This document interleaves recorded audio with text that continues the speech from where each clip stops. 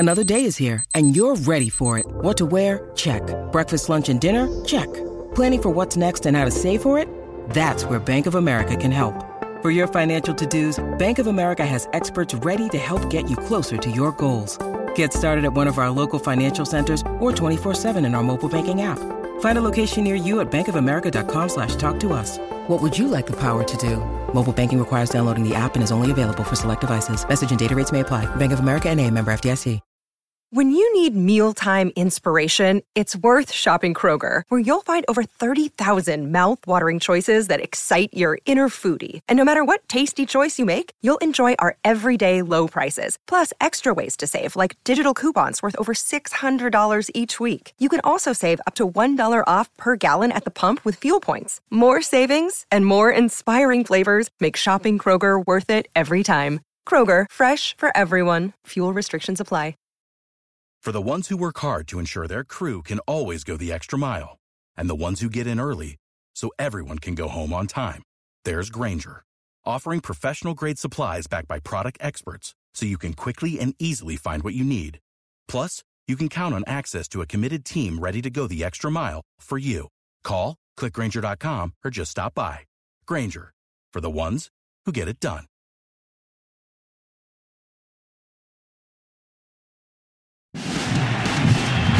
Ortiz fights it off center field.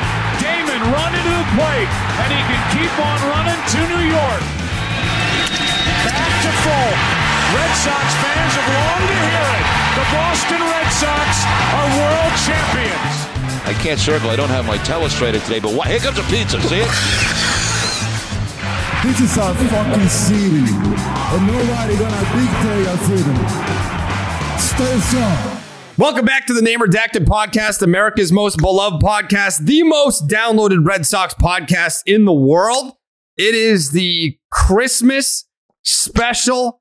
Does everyone here, I didn't even ask, does everyone here celebrate Christmas? I don't think that matters. Christmas to me is not, I'm taking the religion out of the Christmas holiday this year. It's just a time to get together with your pals. Like that's to me is what Christmas is all about.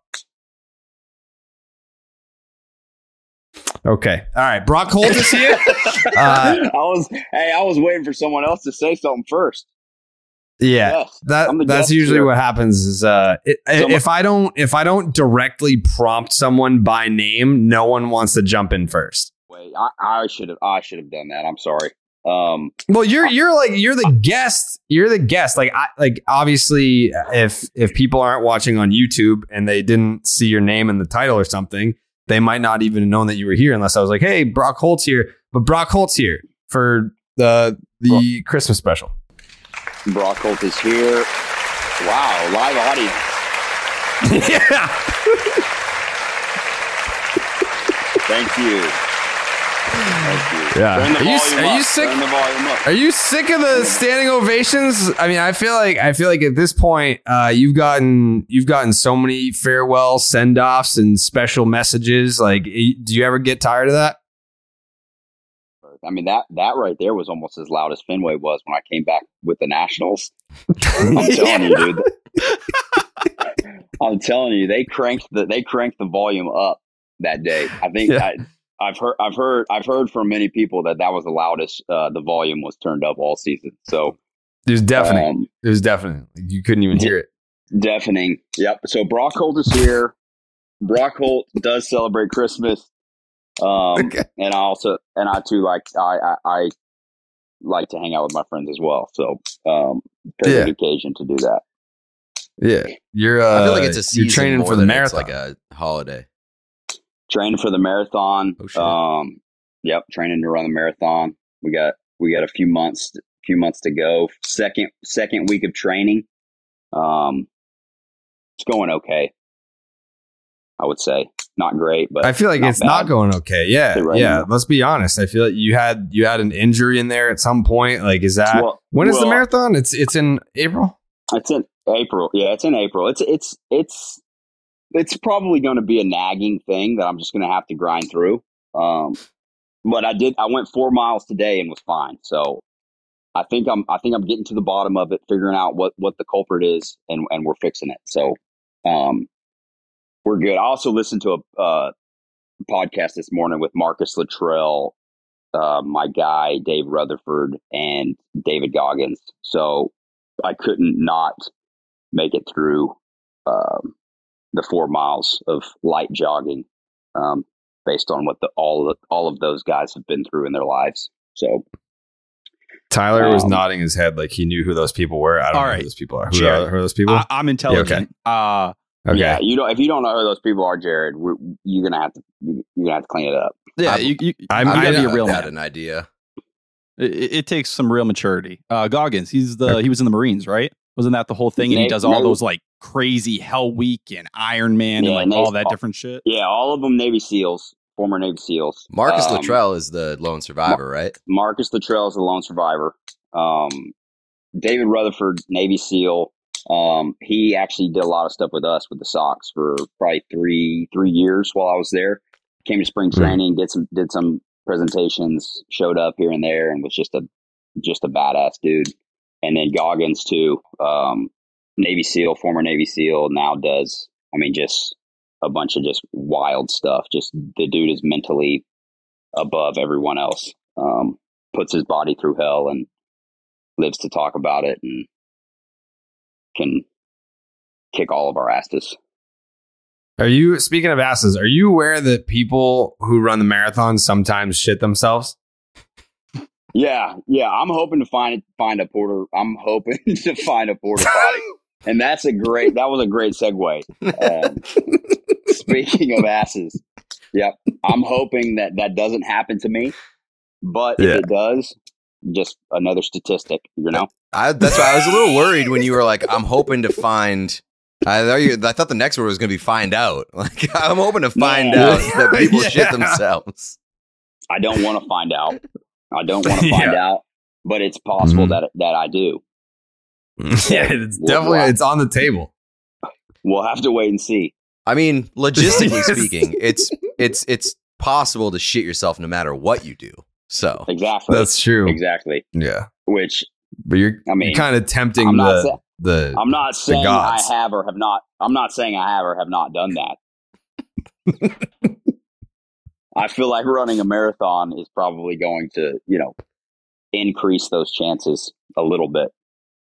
Exponentially, so. I would say. Going back to, by the way, we're gonna get into the holiday spirit in a second after we transition from Brock shitting his pants. Speaking of asses, Merry Christmas, everyone. It was like the comedic timing was not lost on me that of all the important Red Sox players who have come back for a video tribute, that you were pretty much the only one to come back during the empty stadium year. That was perfect. That was perfect. I was planning because I was with the Brewers for like 37 seconds, and before COVID, the Brewers were supposed to come to Boston, and I was pumped. And then obviously COVID happened, no fans. I get designated after 30 at bats.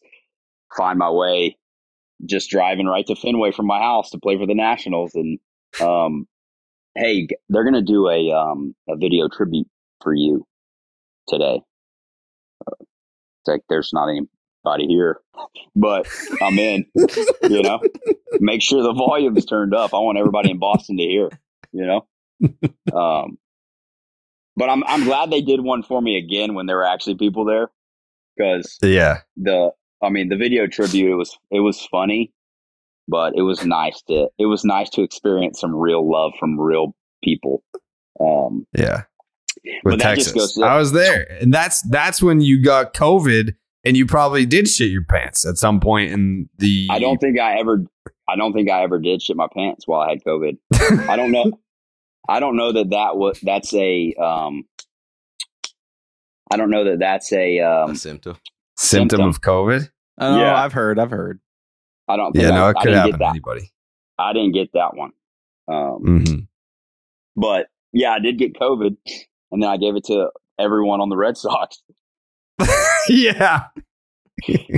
Oh man, what a coincidence! You can make a case that Brock Holt Brock Holt got COVID, gave it to. Wait, what year? This was 21, right? Yeah, okay, never mind. I was going to say if gave it to Xander, which caused him to sign with the Padres. Yeah, that's the ripple effect.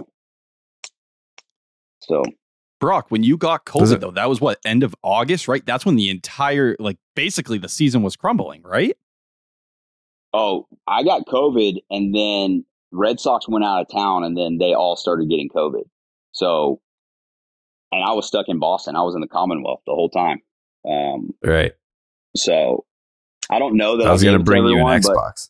I think it was, past the time period of when, they should have gotten it and whatnot. But, yeah, it was a coincidence that I went down, and then I was hugging everybody on the field, and then boom, COVID, Red Sox COVID outbreak.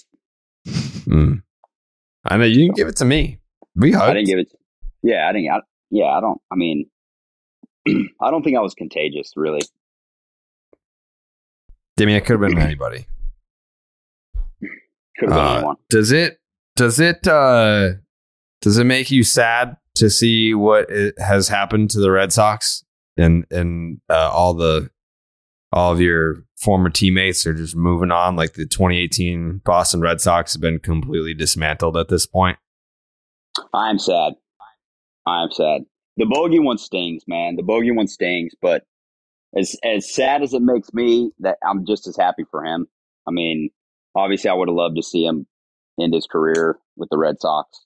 You just saw it with the Yankees, sign Aaron Judge, paid him what he deserved, and he's going to end his career as a New York Yankee, have his number retired, all that stuff, and as a baseball fan, that's what I like. I like that kind of stuff. So as sad as I am for me, I'm happy for Bogey. I did text him and say 11 years is a really long time. You're going to be really old. Why would you ever sign a deal for 11 years? Yeah. But couldn't you have asked for 6 for a little bit more money average annually and been fine? Gone down in the history books as which he's probably already the greatest Red Sox shortstop ever, but you played out your career 6 more years, definitely going down. So if I was Bogarts, I would have just asked for less years, a little bit more money annually. But I guess he wanted to play till he was 48. So yeah, like think about that. He's 30 years old. He's gonna play until he's 41. Like you're what, 33? I'm 34. And 34. I think if I was a good player, like a really good player, I would have been the first player to have gotten offered like a 10-year deal and said, "Can you go less years?" Yeah. That's too many. Yeah, like at some point you want to if you have enough money to live comfortably. I mean, obviously there's some guys that have that compete gene. Like Tom Brady's going to play until he's 55 years old at least.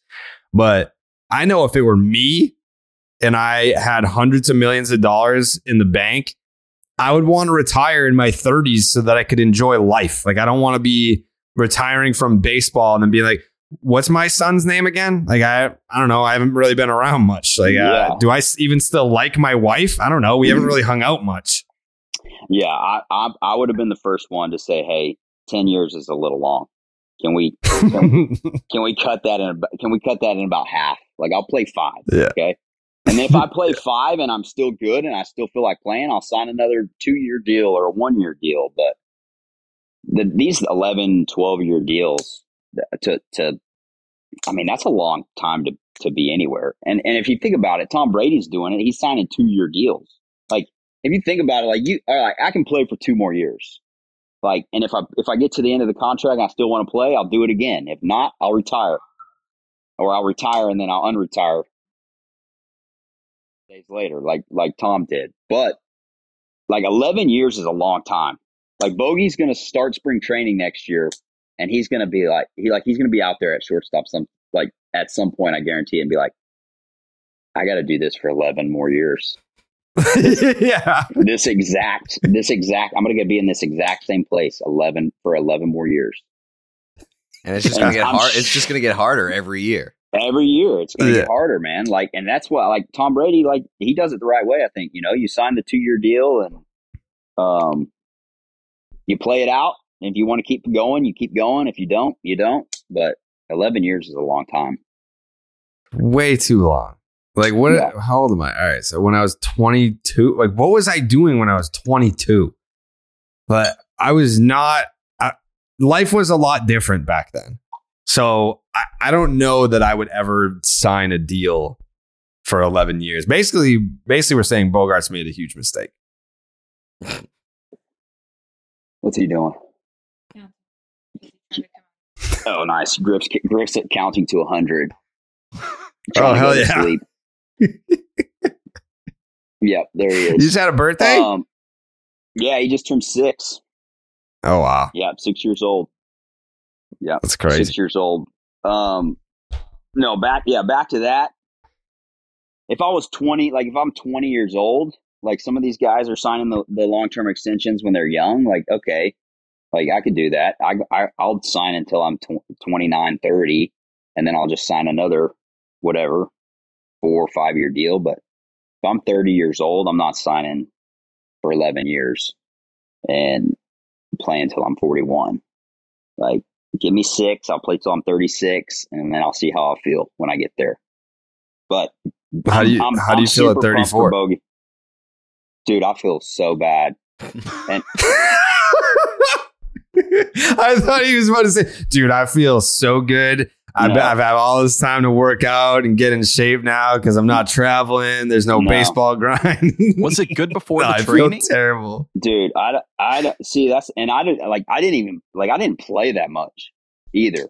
Yeah, and like I can't even go out and run 2 miles without my left leg going numb and my, like, speaking of asses, my lightning bolt shooting up my ass cheek. And like I have to stop. I have to stop running because I'm 34 and I was a utility player that most of the time sat on the bench and cheered for my teammates. So Bogey plays 160 games a year. I mean, he's obviously built a little bit better than me, and he has more muscles. I don't think you're giving yourself enough credit. Like, we've seen the shirtless workout videos that you post on Instagram. You're not in good shape. I'm getting there. I'm gonna get there. I think the running and the marathon training is gonna help me out. But Lakin just made a bunch of Christmas cookies, and I didn't eat anything. I didn't eat anything today except Christmas cookies and Chinese food tonight. So my diet hasn't been great, but my workout ethic is fantastic. Like I'm very good about getting my workouts done and doing a good job. Griff's yelling at me from upstairs. But I got a sweet tooth, man. You may not shit yourself during the marathon, but you may shit yourself during the podcast. Chinese food and cookies. The worst combination possible. The chances of me doing that went up exponentially when I went for the General Tso's. Yeah, oh yeah, that'll do it. So yeah, coupled with the paired with the peanut butter cookies with the Hershey Kiss in the middle. I probably had 17 of those things today. Those are solid. I've been doing the the Christmas tree, like the they got it's like the little Debbie's snack Christmas tree things with the frosting. Those things are unbelievable. Yeah. The little cake Christmas trees. Yeah, she also made these things as little pretzels with a Rolo on top, melted, and then normally she puts a pecan on top of the Rolo, but we didn't have any pecans, so she just put an M&M on there. And these things are literally like this big. I've probably eaten 48 of those things today. Every time I walk by, I grab like 7. And I eat them all so fast, I'll just go get 7 more because like these things are so small. But yeah, why not? But I ran 4 miles this morning, so woke up early, got it done. So if I attempted to run half a mile right now, I don't think I'd be able to make it. I was winded. Like my sister's hosting Christmas Eve this year, so we had to bring a bunch of chairs and tables over to her house, and I was winded just like bringing them from the truck to her kitchen, which was like, I don't know, 20 feet. Yeah, you would definitely shit yourself doing a marathon.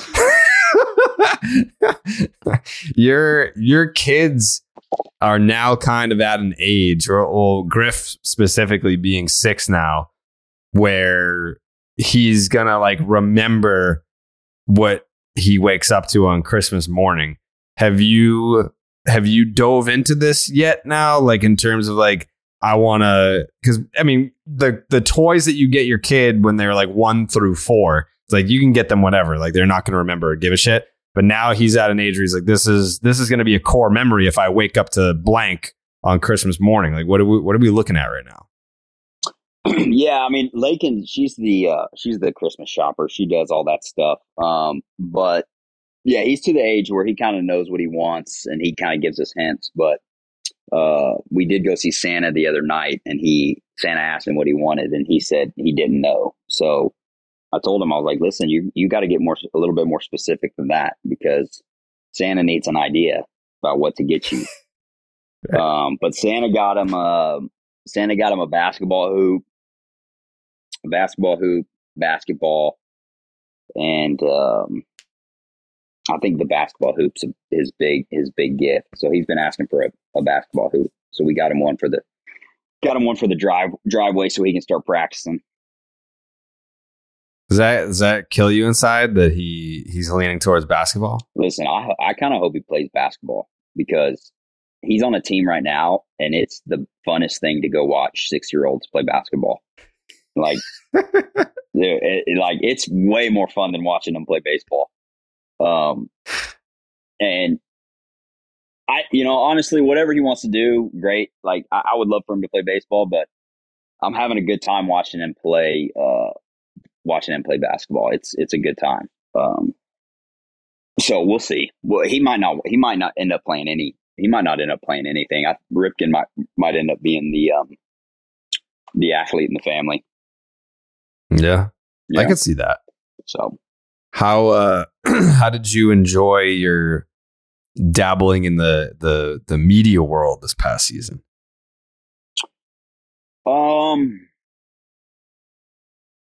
I didn't hate it, but I don't know.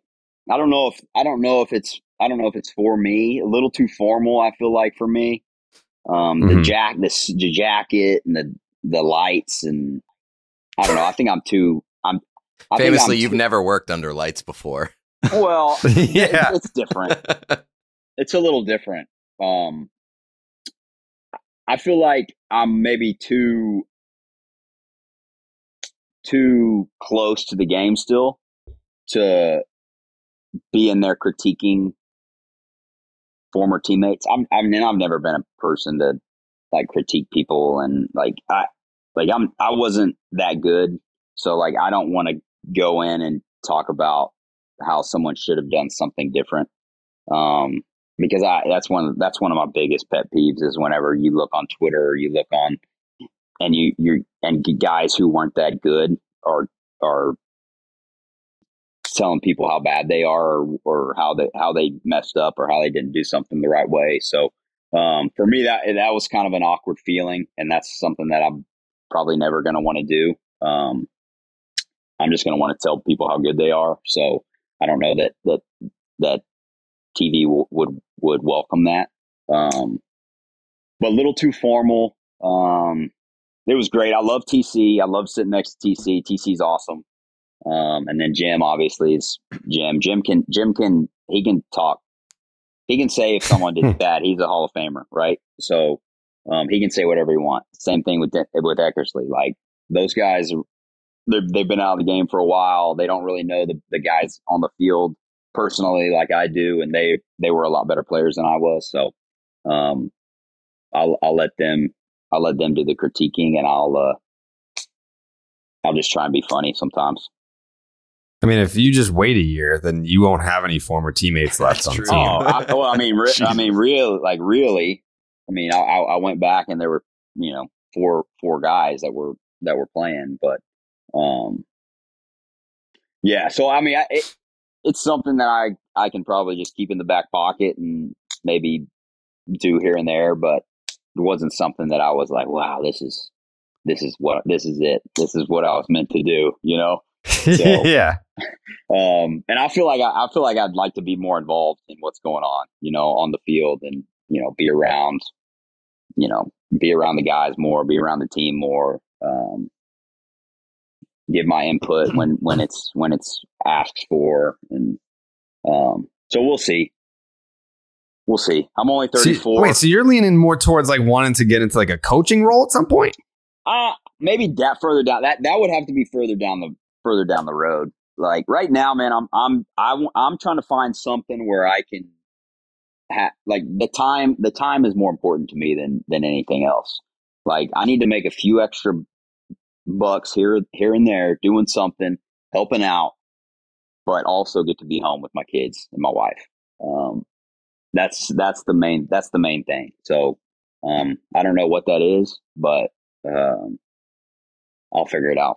That's interesting that you like you're turned off by the TV thing because like the, you know, not being like the best player or whatever. But like I've always thought that like those your sort of guys, like the middling sort of guys who kind of have to scrap to put it together, do make like the best analysts sometimes and the best coaches, because you kind of have to think a little bit more and get in the weeds a little bit more to find out what works and to be more like an Alex Cora. Like he wasn't the best player, but like was able to put it together, was very smart, and that translates into having a good coaching career and being a good analyst.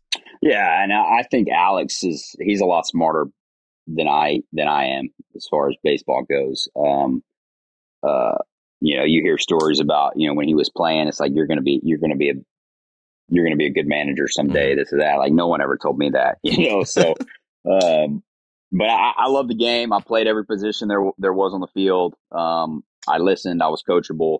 I learned a lot from a lot of different people.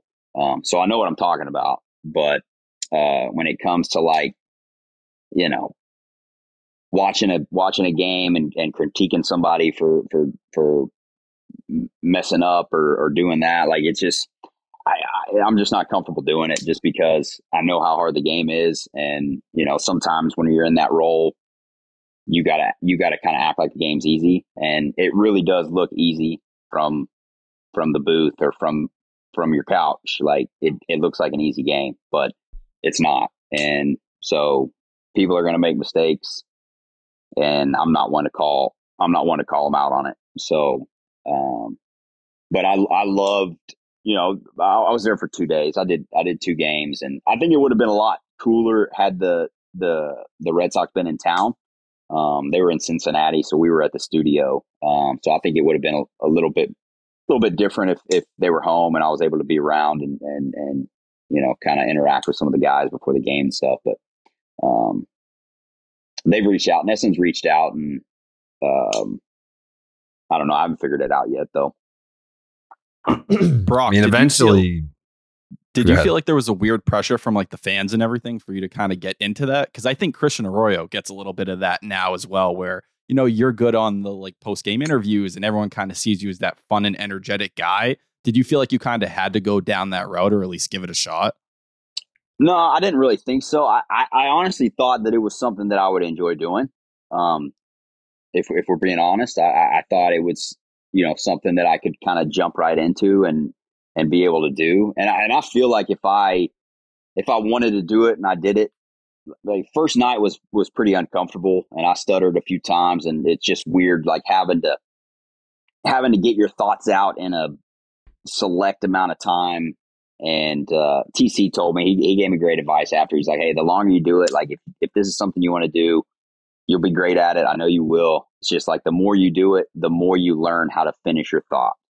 So my mind was just going. And I knew what I wanted to say, but you can't just ramble on. You only have a certain amount of seconds where you need to get it out. So second night was a lot more comfortable. I felt a lot more lot more myself. But again, just what was different about that second night? Was anyone there that was like made you feel more comfortable? No, not really.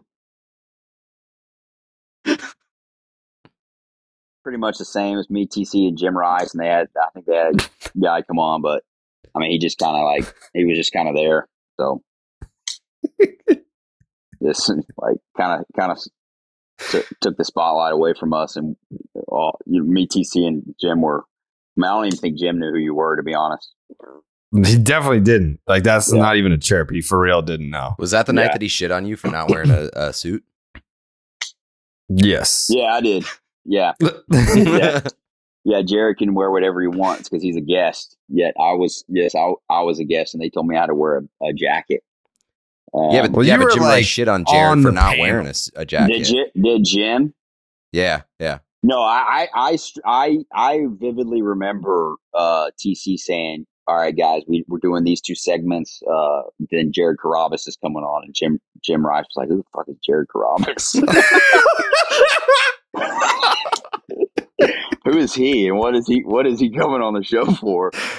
TC was like, "Yeah, he's like a podcaster, does some stuff with Nesson, Nesson Plus and whatever." Jim was like, all right. I like that they told you that you had to wear a jacket. They're like, you need to present yourself as belonging here. Whereas Jared doesn't have to wear a fucking jacket. He can wear a button up. If I did work for Nesson, that'd be one of the first things I said. I was like, listen, I'm not wearing a jacket every night. Like, I'll wear a nice polo, something comfy, and we'll get the same stuff done. Give me a Nesson polo. Spring training style. I mean, I asked ahead of time. I was like, well, what's the dress? And they're like, you can dress casual. Like, they wanted me to dress that way. Like, oh, it's the dude from 360. That's the young hip channel. You're on just regular Nesson, so you're like the old guy. Yeah, old guy that make sure you wear your jacket and your slacks. Okay. Right. Yeah. What do you like? What is it that you want to do then? If you don't want to, like, if you don't want to critique players, but obviously you want to be around baseball, like, what is it that you want to do? Like, what's your 5-year plan? Not your like, when you're Dennis Eckersley and maybe you'll find your way back to the booth eventually. But like, what's your 5-year plan? My 5-year plan is to co-host a podcast with Jared Carrabis. Yeah. Let's fucking do it. Like, all right, I put it this way. You're probably the most common man baseball player of this generation for sure. But then, you have the guys that have made their money and it's like, all right, yeah, I'll do it, but I'm not going to like fully commit to it. Like, would you be all in on something like that? Yeah, dude. I feel like, I don't know much about it, but I feel like I'd be good at it, Like, all we got to do is get you a better mic, and you're already better than Pat. We can kick Pat. That's true. Yeah. No, we'll fire Pat. Pat's fired. Well, I think you've told me that once, Jared. It's like, whenever you're ready, I'm firing Pat ASAP. Correct. And I'll tell you, I would never be late. I would never be late for a podcast. Ever. Oh, he's not late. He's just not coming. I will say, did we even get a text about this episode? Did he even say a word to anyone about whether he was coming? He said he wasn't coming. I don't have a mat. I don't have a mic, Pete. I'm just going straight cell phone. I had to download 17 apps to get on this podcast. I had to download Google Chrome. Jared said, you got to have Chrome to click on the link. I was like, all right, I'll download Chrome. And then I clicked on the link and it said, oh, by the way, download this app because you have to have this. And I don't know what it was. So I don't know either. So from what I can gather, you want to get in shape. 2, want to make a little extra money. But 3, still have a bunch of time and kind of work on your own schedule. Bingo. Play golf. Have you considered OnlyFans? Yeah. I haven't. That's I'll probably have to run that by Lakin. Yeah, but I mean, I don't think that could check all 3 boxes. That could. Yeah, that really could. I would definitely have to get in shape though.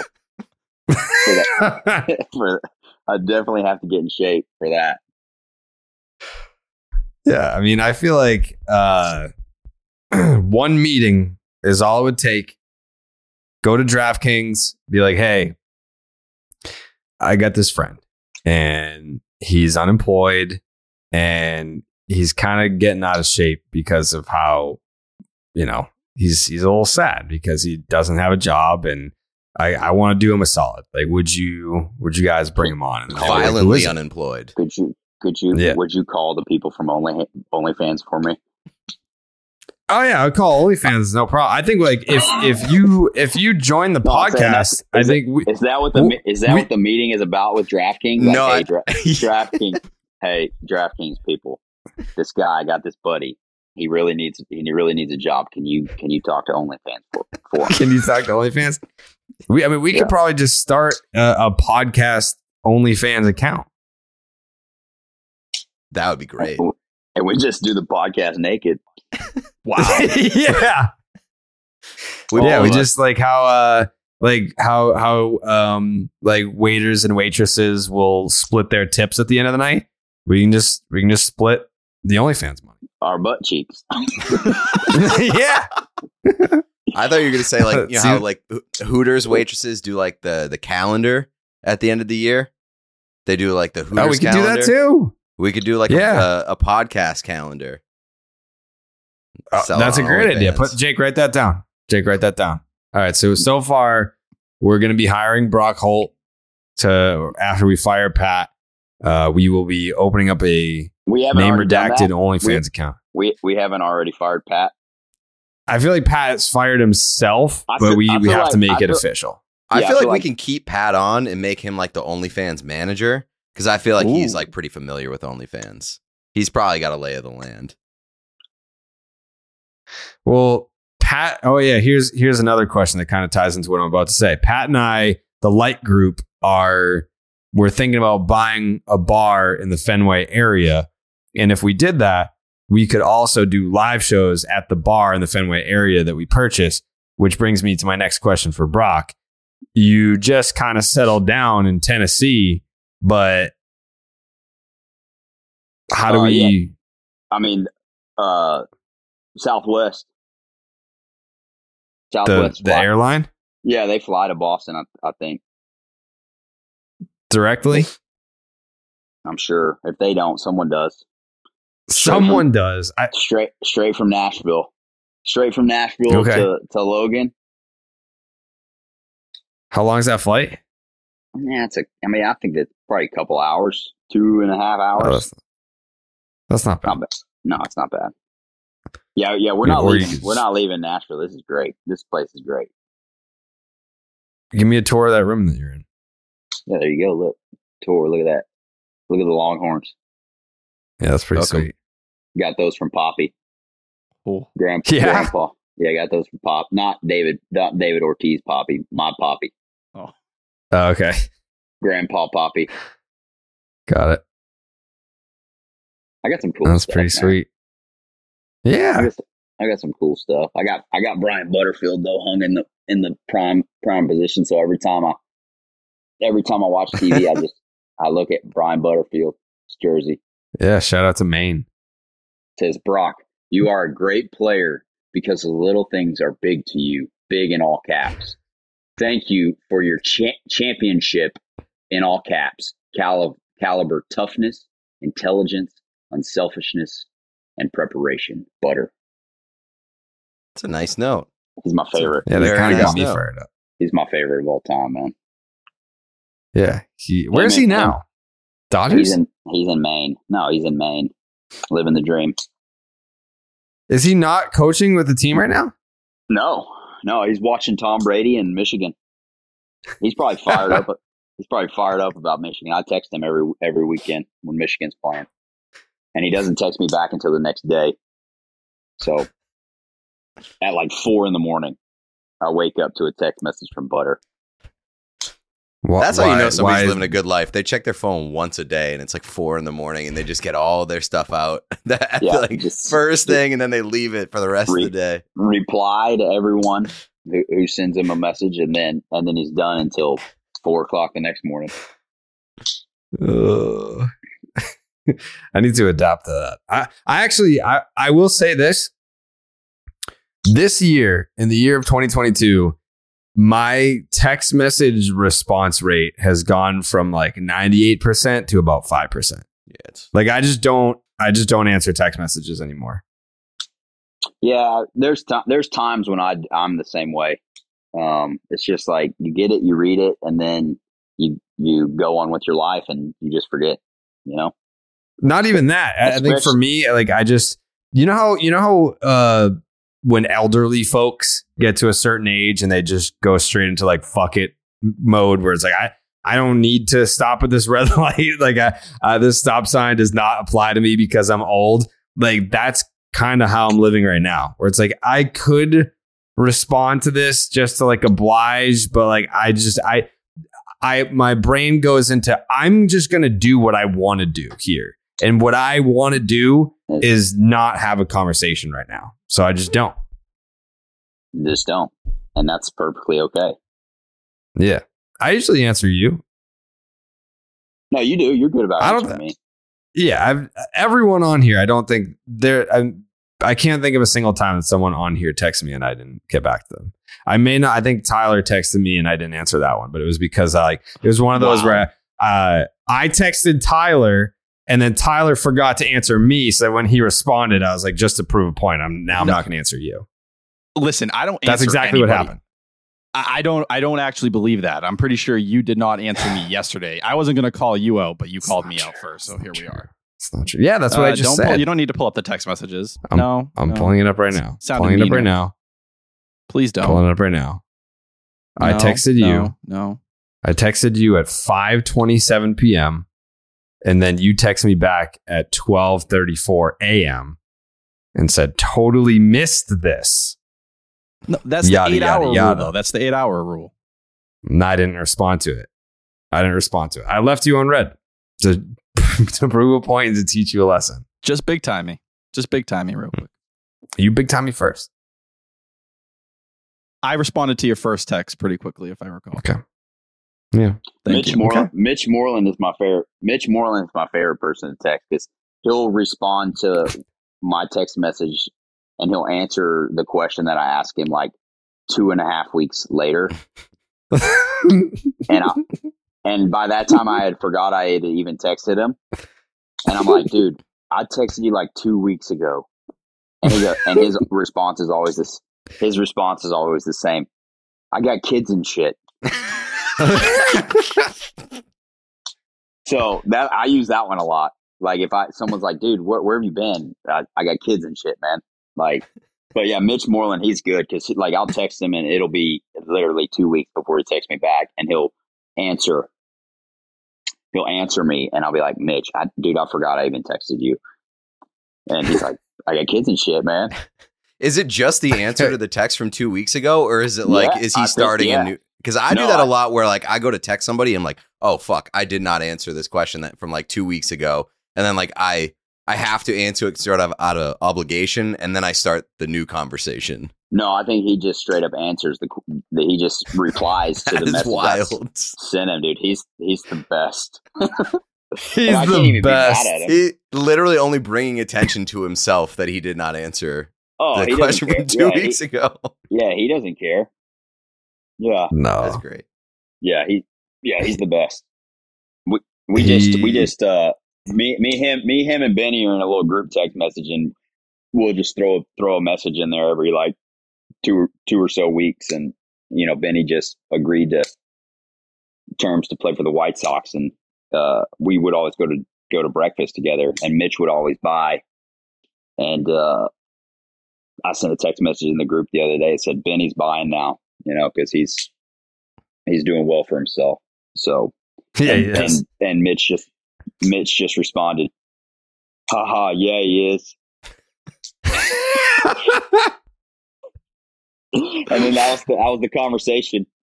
Benny should have responded, bro, I already spent all that money in the time that it took you to respond to this text message. Oh, he actually responded pretty quick on that one. Yeah, Benny's favorite emoji when he texts is this one. We can't see. He finishes every. You guys sentence. have bum ass internet or something. I can see him again. Me? Yeah, he's back. He was blank for a while. Yeah, I have the bum. Oh, me? Back. Got it. Yeah. Yeah, you were blank for a while. Black screen. Oh, that's weird. I don't know what that's all about. Can you see me now? Yeah, I got you now. This is Benny's favorite emoji. This guy. He loves that one. I just don't. It's not my lexicon. Benny literally lives 15 minutes from me, and I'd never see him. Does he really? Hey, Benny, you want to come to dinner? Yeah, dude. He lives here in Nashville. I mean, he's got a place here, but he's never here. He's always back home in Cincinnati he's been on like 7 vacations already this off season.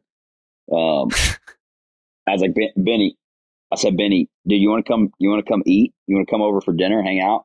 He's like, man, it's just so far over there. It literally takes 15 minutes. And the first week I was here, the first week we moved here, I'm driving down the main road to turn off into where we live, turn off into our neighborhood, and I pull up at this red light, and two cars ahead of me, big Ford truck. I'm like, I'm pretty sure that's Benny. So I speed up and I get I get up to him. Sure enough, it's Benny. This dude's going to play golf at the golf course, literally right across the street from where I live. And his excuse for whenever I asked him to come to dinner is that it just takes so long to get over there. So he can come play golf over here, but I asked him to come hang out. It's too far. So do you think maybe it's you? 2 off seasons. It might be. It might be. It might be. Yeah, is there it sounds like at the very least we should get you're taking a backseat to golf. He likes golf better than you, which I'm fine with. I'm fine with. But the problem is he always tells me, yeah, I'm gonna come over. And then been here 2 off seasons. He has not been over one time. That's brutal. He's like that sometimes, though. He's very low key, which is exactly why I wasn't surprised that the Yankees pursued him and he was like, nah, I'm good. I thought he was honestly going to end up with the Reds. I thought I was going to get some breaking news. Andrew Benintendi signs a 3-year deal with the Cincinnati Reds to just go home. But that was just knowing his personality did not seem like an experience that he would have enjoyed. Yankees? Yeah. Yeah, I think he liked it there. I think he liked it there. But yeah, he is. He's more low key. He just likes let me go to the field, play the game, just go home. All right, I'm gonna have to take a little break here. Griff is I don't know what he's doing up there. He's been having nightmares, man. So he'll wake up and he'll be standing on his bed, jumping around. So I might have to freak me out. Yeah, I might. All right, you go be dad. I might have to go play we get dad. some Rafael Devers takes to get out. Yeah, talk about Devers. Devers, love you, dude. Sign back to the Red Sox, please. I mean, I guess it's not really his decision, but please, Rafi, we love you. We want you. We want you here. We need you here. Yes. All right. Tell DraftKings to call Tell DraftKings call OnlyFans. We'll get some locked in. All right, we'll have a conference call tomorrow. All right. Later, guys. Merry Christmas. Okay. Merry Christmas. Merry Christmas. All right. Okay, love you. Bye. Love you. Bye. This feels like a good time to talk about Blue Moon, because Blue Moon is actually that episode we were talking about Nesson 360. Head on over. The new episode, me, Mike Timlin, went to the Blue Moon Brewery in Denver, Colorado. Baseball season's over. but you can still feel that ballpark nostalgia with Blue Moon. In fact, Blue Moon was born in a ballpark at the Sandlot Brewery in Denver, Colorado, which is where I went with Mike Timlin. New episode released today, came out today on SN360, Like a Pro. Horrendous takes. By who? Sorry. Did you even watch it? I watched a portion of it. I watched a portion of it. You didn't. I watched a portion of it as we talked about. And I don't think I'm just putting it out there. There's some bad takes on there by Jared and Mike. You're a bad take. It is what You're it is. You're a bad take. No. You're a bad take. Blue Moon's one-of-a-kind experience isn't just for baseball season. It's also perfect for the holiday season. Its bold flavor, bright explosion of color, iconic orange slice ritual, and authentic ballpark roots will make your holidays unique and flavorful. Pete, did you already get your Blue Moon for the holidays? I have not yet, but we've got a couple days. I'm gonna cross it off the list. Okay. What are you hosting? Are you going somewhere? What are you doing? I'm doing a little bit of both. So it's nice to mix it up. I like doing I like not having to go anywhere Christmas morning. I like to get a little comfortable. Yeah, I feel that. Yeah. I mean, I bought a house, so I'm in 3 different places at the same time, sometimes 4. I'm at the Fenway apartment, then I go to the house, then I go to my parents, then I go to my sisters, then I go to my parents, then I go to the house, then I go back to Fenway. It's a lot of stress, but it's keeping me from wanting to die this off season. I've been keeping busy, which is, I guess that's the key. That's the key to fighting through seasonal depression. Also, go ahead. No, you go ahead. No, you're on a mission right now. So, also, Blue Moon is a great way to keep the vibes up during the off season and the holiday season. From its refreshing flavor with Valencia orange peel for a subtle sweetness and hints of coriander, Blue Moon Belgian-style wheat ale is a one-of-a-kind beer that's made brighter. It's carefully crafted and full-flavored with refreshing notes and a smooth, creamy finish. Why strike out with the same old beer when you can get something that's one of a kind? Best served with a signature orange garnish to showcase its beautiful hazy color. A beer this good only comes around once in a blue moon, but you can enjoy it all holiday season long. Enter for a chance to win an exclusive Blue Moon paper shoot camera to immortalize those unforgettable holiday moments. Make your holidays brighter than ever with Blue Moon. Get Blue Moon delivered and enter to win an exclusive paper shoot camera at get.bluemoonbeer.com/Jared. That is get.bluemoonbeer.com/Jared. Blue Moon, made brighter, celebrate responsibly. Blue Moon Brewing Company, Golden, Colorado Ale. No purchase necessary. Open to legal residents of 50 USDC 21 plus only.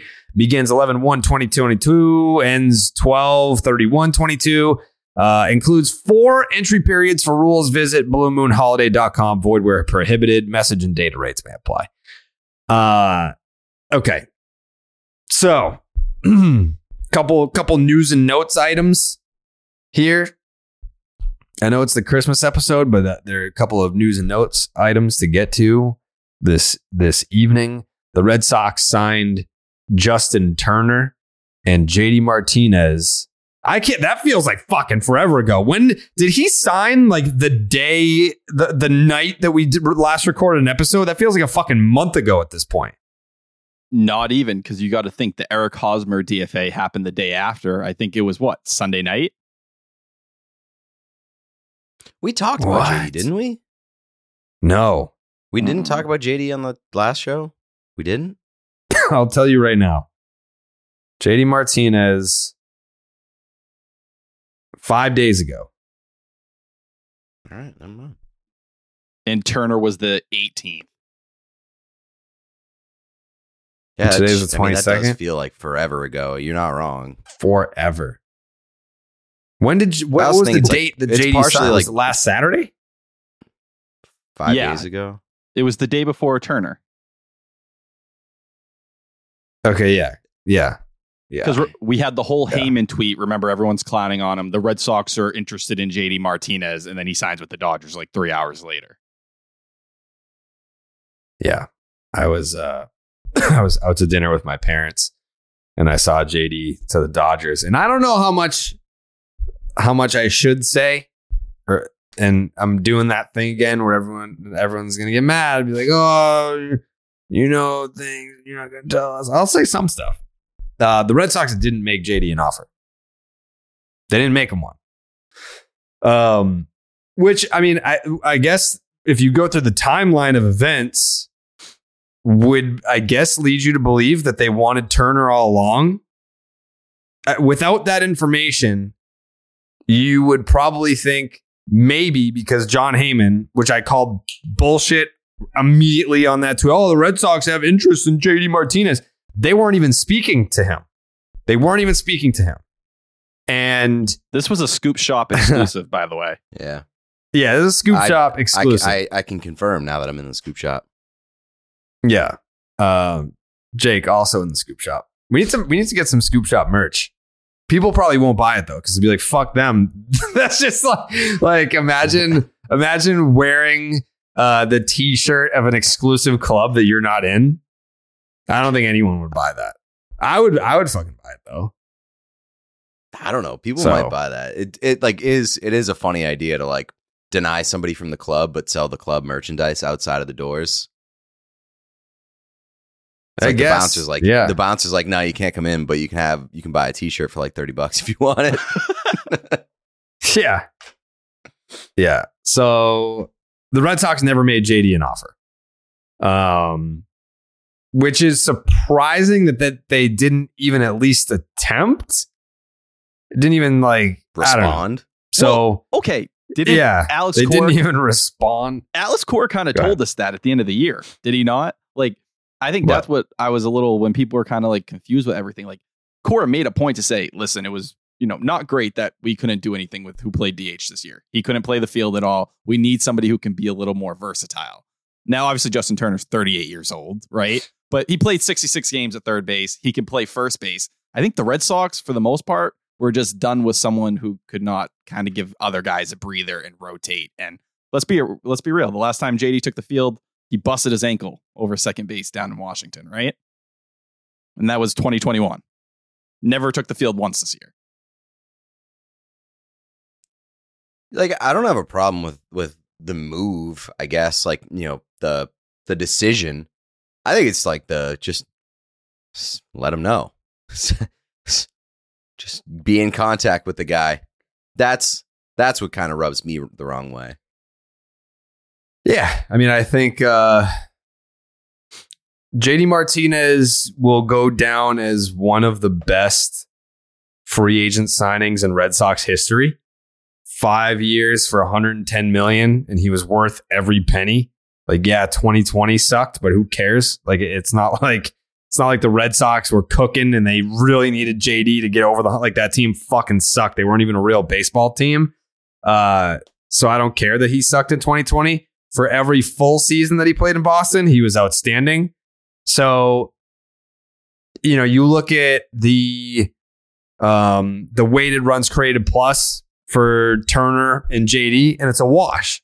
Like, Justin Turner, unless you're one of these tinfoil hat motherfuckers that think that Turner's here to play third base because the plan is to trade Rafael Devers, which could still ultimately happen. Like, they could still end up trading Devers at the trade deadline because they can not or refuse to get a contract extension done before spring training, and that's a completely different conversation that we'll get to.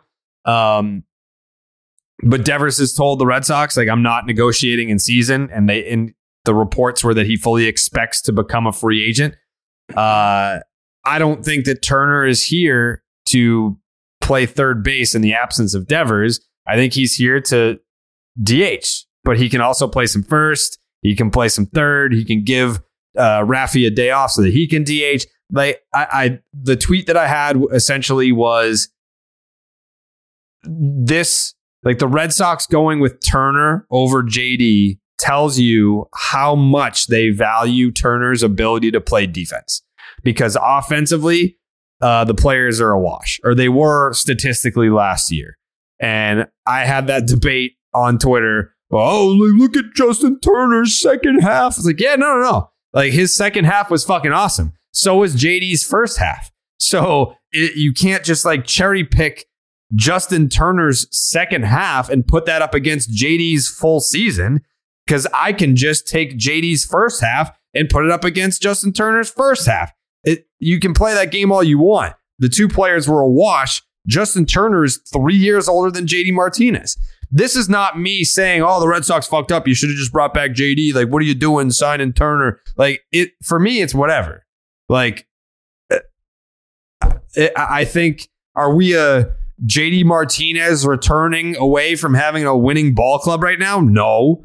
And I do see the thought process here with if offensively they're a wash, then wouldn't you take the guy that can play defense? Yeah. Okay. Fine. That you can make that case to me and I can say that makes sense because a lot of the things the Red Sox have done this offseason haven't made sense to me.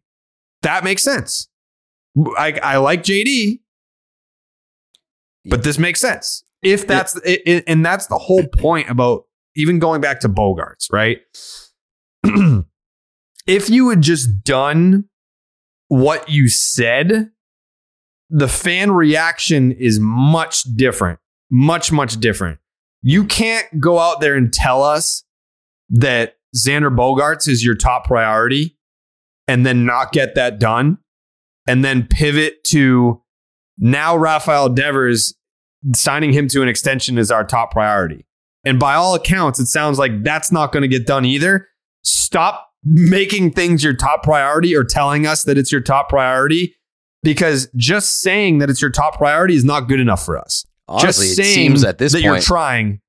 At this point, it seems like the top priority is the kiss of death from the Red Sox. And what's even crazier is that Heim said 2 weeks ago, talking to Bradford, he's like, one of the things I don't want to do again is use some of the speech I used surrounding Xander. And I think it made this whole process, being the top priority even worse than it was. And then you double down on it. It's like, are you learning from what's going on here? Are you kind of paying attention and seeing like, all right, you guys are horrendous at PR. Why are we keeping the same strategy? You're doing the same dumb shit over and over again and setting up fans to just get angrier and angrier and angrier. I guess like from a logic standpoint, like the letting JD go falls pretty far down the list of like things that people should be upset about. Like people like JD, he's a good dude, but I think if you're going to ask people like who's the most unlikely to return from the group of like expiring contracts, JD was number one, or if not very close to being number one. A lot of people like, I think the reason why it seems so far away is because everybody, at least in my mind, like is resigned that he was going to leave. So it's hard to be upset about that one. I guess like just from a bigger picture, it seems like they're not really like respecting and valuing the guys that have been here and are here and putting in a lot of effort to maintain those relationships or treat their players with respect. And that bothers me. And Pete, like that goes with the Christian Vasquez thing we saw a couple weeks ago, where he, even after everything, he tried to go back to the Red Sox for another offer. And they kind of just were like, no, thank you. You know what I mean? And he mentions it and kind of brings it up when going to the Twins. Okay, you see that whether they just don't want some of these older guys around, whether they feel like the clubhouse needs to get shaken up one way or another. And I think there is some validity to that based on how things played out at the end of last year. But yeah, some of these guys not returning, it's that continued not appreciating when players perform in this market. This is not, not everybody can show up here and do it. These are guys who've shown up and won rings here and, been key locker room guys, clubhouse guys that you see why Xander Bogaerts and other guys were so upset about the trade deadline.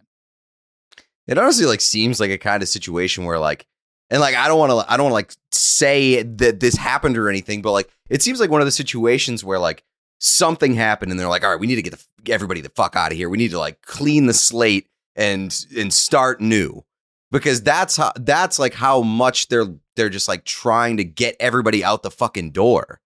It's crazy. It doesn't make any sense.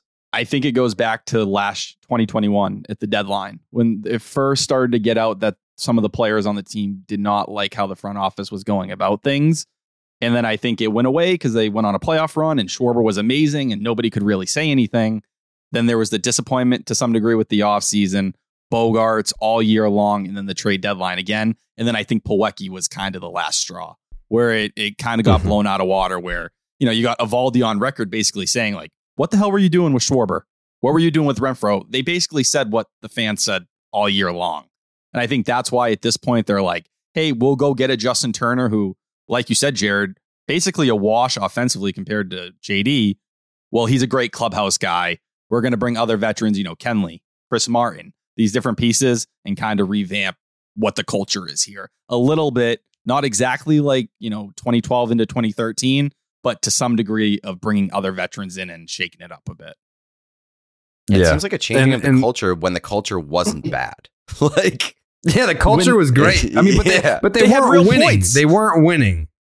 Yeah, like the culture was great. Is it the culture's fault in 2022. Before the trade deadline, the culture was great. However, there was that looming thing over Xander Bogaerts. If the Red Sox, and this may sound crazy. If the Red Sox extended Xander Bogaerts in spring training, I think the entire season goes differently. Because he was essentially, and I said this before, he was walking around like Eeyore a lot of the time. Because if you're constantly being asked, like, put yourself in Xander Bogaerts' position, right? For the first half of that season. Hey, Xander, you going to sign back? Are you going to stay? Are they going to pay you? Like, when people put it to you like it's on you, like it's your fault, and you're taking the high road, you're not going out there and saying, well, they won't fucking pay me what I'm worth. Like, you're not going to scream that from the top of your lungs. But when you keep having that put in your face, like, that put a dark cloud over the season, which is why when we talk about all the additions that the Red Sox have made this offseason, it's just going to happen again with Devers if they don't pay Devers. Like, you can have, we just saw it last year. You can have a great clubhouse environment. You can have a group of guys that all love each other and gel. And this is a great place to be. And the fans are showing up and we've got talent and still have a losing ball club. So like players talk. And now we're going to get to a point where you have the Bluminati people. We're all familiar with them on Twitter. And some people listen to this podcast. Like, I saw some of that like on the Reddit. People are like, what? Like, I get so lost when they talk about things from Twitter, and I'm not on Twitter. How do people find this fucking show if you don't? If you're not on Twitter, where would you have found me if you are not a Twitter person? So I'll keep that in mind in the future when we talk about things that happen on Twitter. But the Bluminati, these are people, and Tyler, I feel like you can disassociate at this point. Like, if they want to call you Bluminati at the Sports Hub, you're not. Like, when I think of Bluminati, I don't think of people like you. No, and like that's the thing. The people of Sports Hub, it's the one angle. It's just, the nerd, whatever it may be. But the Bluminati kicked me out a long time ago. I got kicked out before this past season started. But the Bluminati people, these are people on Red Sox Twitter that the Red Sox could literally sign a dead corpse and they would be like, Heim's a fucking genius, bro. Let Heim cook. All you doubters, all you negative people out there, those are the Bluminati. And for the last time, I cannot engage the Bluminati anymore because they just can't be reasoned with. Even like when you have a conversation with one of these individuals, you'll just be absolutely smoking them in the exchange, going back and forth, making point after point, just hammering them with these points. And they won't even address them. And they won't even acknowledge, like, they think that they won the exchange. That's how delusional these people are. So for me, I think they're like, I've acknowledged, I've come to the conclusion with myself that yes, losing Xander Bogaerts definitely put me in a negative headspace looking at this team. I can, however, acknowledge that the Red Sox did things to, I don't want to say have a better team, but to get better. Does that make sense? Like, at this point, they're not a better team than they were last year, but they did do things to make the team better. Does that make sense? 100%, Jared. Yeah, it's not all negatives, but it's a net negative. That's the best way to put like it. If they entered, where they finished last season, they are not above that threshold right now. They've done things like they could have been a lot lower had they not made some moves. Right. So it's like but one step forward, 2 steps backwards. Yeah, like I don't think that they're above the threshold that they were when the season ended, which was not a good team. Yeah. But they could be worse if they didn't make some of the moves that they made. So Dan O'Mara, I've known him forever. He used to write for Sock Space that Pete helped build back in the day. I remember him. Yes. And then eventually he came on as an intern for Starting Nine when I was in New York City. So he tweeted today, Bogart's leaving is a black cloud that's hung over an otherwise very productive offseason. The media narrative that the Red Sox have been beaten down this winter is so detached from reality. Agree or disagree? I disagree, but I understand what he's saying, right? Like you said earlier, Jared, if you had taken care of Xander Bogaerts and you did all this stuff, I think we'd be feeling pretty good. We wouldn't be all the way there, but we'd be like, all right, this team, they cleaned up their bullpen. The rotation should have some better luck and better depth this year. They probably still need to make one more nice trade we'd like to see, whether that's an impact piece in the rotation or the outfield. But yeah, I think we'd all say they're on the right track. But when you lose out on your top priority, really the leader in the clubhouse and one of your main foundation pieces, it's great that you do the little things to pick up other parts of the roster. You look at the middle of your lineup. Just look at the fucking lineup. It's not that hard. And you can say, all right, you're not as good as you were a year ago there. It's very fucking simple. Like the losing Xander portion very much makes it seem like they don't have their ducks in a row. And it doesn't bode well for the future, especially when the best player on your team now has a contract that's expiring after the end of this year, and there's very little confidence that they're going to keep him. So like if you do the little things well, sweet, nice. But that's not what's going to like really win you games if you're fucking up the big things. Like you need both things to come together. So like the narrative is not being shaped or like twisted because they screwed up one little thing. They screwed up the biggest thing that was on their agenda this offseason. And it looks like they're going to screw up the second biggest thing that was on their agenda this offseason. Because if you're not going to sign Xander, you have to re-sign Devers. And it looks like they're going to do neither. So congratulations on the very small victories, but it's not going to fucking matter. No, and if you had made these moves to the bullpen a year ago, like we all talked about and we knew going into that season they had problems with, guess how different that goes? You were treating this offseason to some degree, and I like a majority of the moves they've made, but they're moves that kind of you add to the end of a ball club to make you go from, all right, yeah, that's a team that could get into the postseason to a team that can go farther, than the first round. No one cares when you're signing, Kenley Jansen and Chris Martin, these older relievers, and it's like, all right, maybe if everything goes right, they get in the playoffs. Maybe they get the last wild card if everything goes right. Plus, they still need to make moves this offseason. And that's where you get in the runaround. And June Lee, like all these people in the Bluminati that wanted to go this route and say, you know what, like, I'm happy the Red Sox didn't, get Bogarts. Like, it really wasn't make or break one way or the other. June Lee told you in his recent report, the Red Sox plan A, they were serious about getting Xander here, and they truthfully thought he was coming back. So all those people that wanted to laugh at you, Jared, and say, what you were saying that day wasn't true, they all thought it was getting done. Yes, the Red Sox were at 6-160. The Red Sox thought, hey, and they were prepared to make another offer. Alex Spears confirmed that. They were going to add another year to that. And it would have got right close to 200. And they believed, hey, we're all going to be in the same range. We're going to push over. That's why we think we're getting it done. The one thing we warned them about during the season was that it took one crazy person. And we named him. It was Dombrowski or Preller. A madman. Yeah, Preller went fucking nuts. No one thinks the Red Sox should have given him that contract.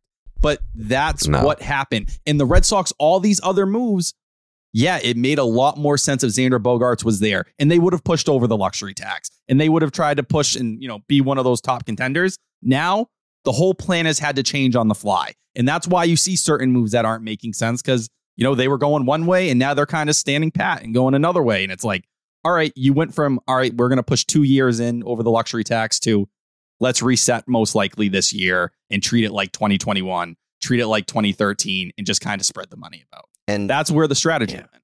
And I don't know how many times you can like keep hammering this point home. And it's like, yeah, you got beat by a crazy person, but you opened the door for the crazy person to come in. And number one, the big thing here is that it'd be one thing if you were like the Baltimore Orioles and you got beat by a crazy person. You're the Boston Red Sox. You have the fucking money. You have a ton of money. You are not spending it. The numbers that just came out, the graphic that just came out over the last 3 years, the Red Sox are not top 10 in spending money in the last 3 offseasons. You're getting beat by the Minnesota Twins. The Minnesota fucking Twins are beating you in spending money over the last 3 offseasons. What the fuck are you doing?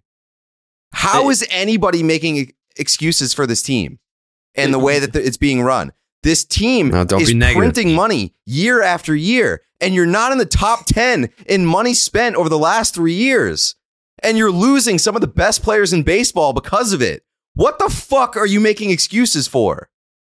Why are you falling on the sword for billionaires that are not spending money on the product? These are the people talking about the people that are doing this. They are 21 years of age or younger.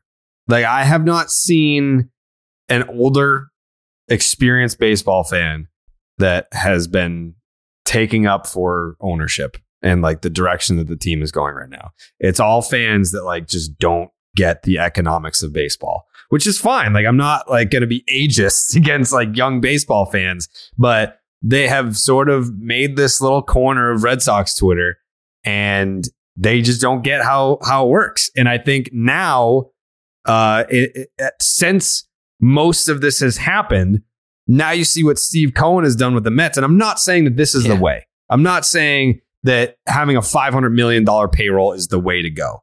However, it does make what's happened to this organization look very bad in hindsight, when the whole reason why Mookie Betts is a Dodger is because you didn't want to pay luxury tax penalties. And Steve Cohen is like, luxury tax penalties? Like, who gives a fuck? And he's paying $111 million in penalties. His payroll is $385 million and the penalties are $111 million. So he's going to come in right around $500 million committed just to his 2023 payroll. And again, I'm not saying that's the way to go. You can't just buy your way to a championship. It doesn't always work that way. But when the luxury tax penalties are the only thing standing in the way of you keeping not just your franchise player, but arguably the most talented player that you've ever had in the history of your franchise. And we're talking over 100 goddamn years. And the reason why he's no longer on this team is because of luxury tax penalties. And you're a multi-billionaire. That's when you fucking bite the bullet. You pay him just to keep him in place. And then you figure out the penalties later down the line. It's inexcusable. And for the younger, it's inexcusable what has happened to this fucking organization. Yeah. And for the younger fans that are like somehow trapped in this mindset that the Red Sox need to navigate like a middle class organization, you're an idiot. And I hope that you look at what Steve Cohen's doing and say, oh, you can operate like that. Yes, you can. And the Red Sox were like not too long ago. They were operating like a top tier, flexing on everybody, spending a ton of money, getting the best players. And that's how it should work. And you know why Steve Cohen's doing it is because the Mets are his shiny new toy and he cares about them and he wants to win. That was the Red Sox ownership. Fan. That was the Red Sox ownership that even though they weren't Red Sox fans, when the Red Sox were their shiny new toy and they wanted to win, they were spending a ton of money. Guess what? They're not doing that anymore because the Red Sox are not their shiny new toy. They don't care. And you are still eating up their bullshit, even though they don't care about this team. You defending them is allowing them and enabling them to continue doing this. And it's going to continue that way. The only way they're going to spend money is if you raise a stink. Or if they become or somehow they sell the team and it becomes somebody else's shiny new toy.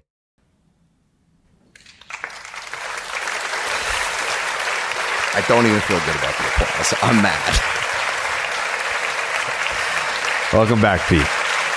It's good to have Pete back. Thank you, Pete. I agree. And I feel like I have been a defender of this ownership group for a long time, like all along. Because I know when I was at Barstool, Dave used to come at Lucchino and Henry all the time.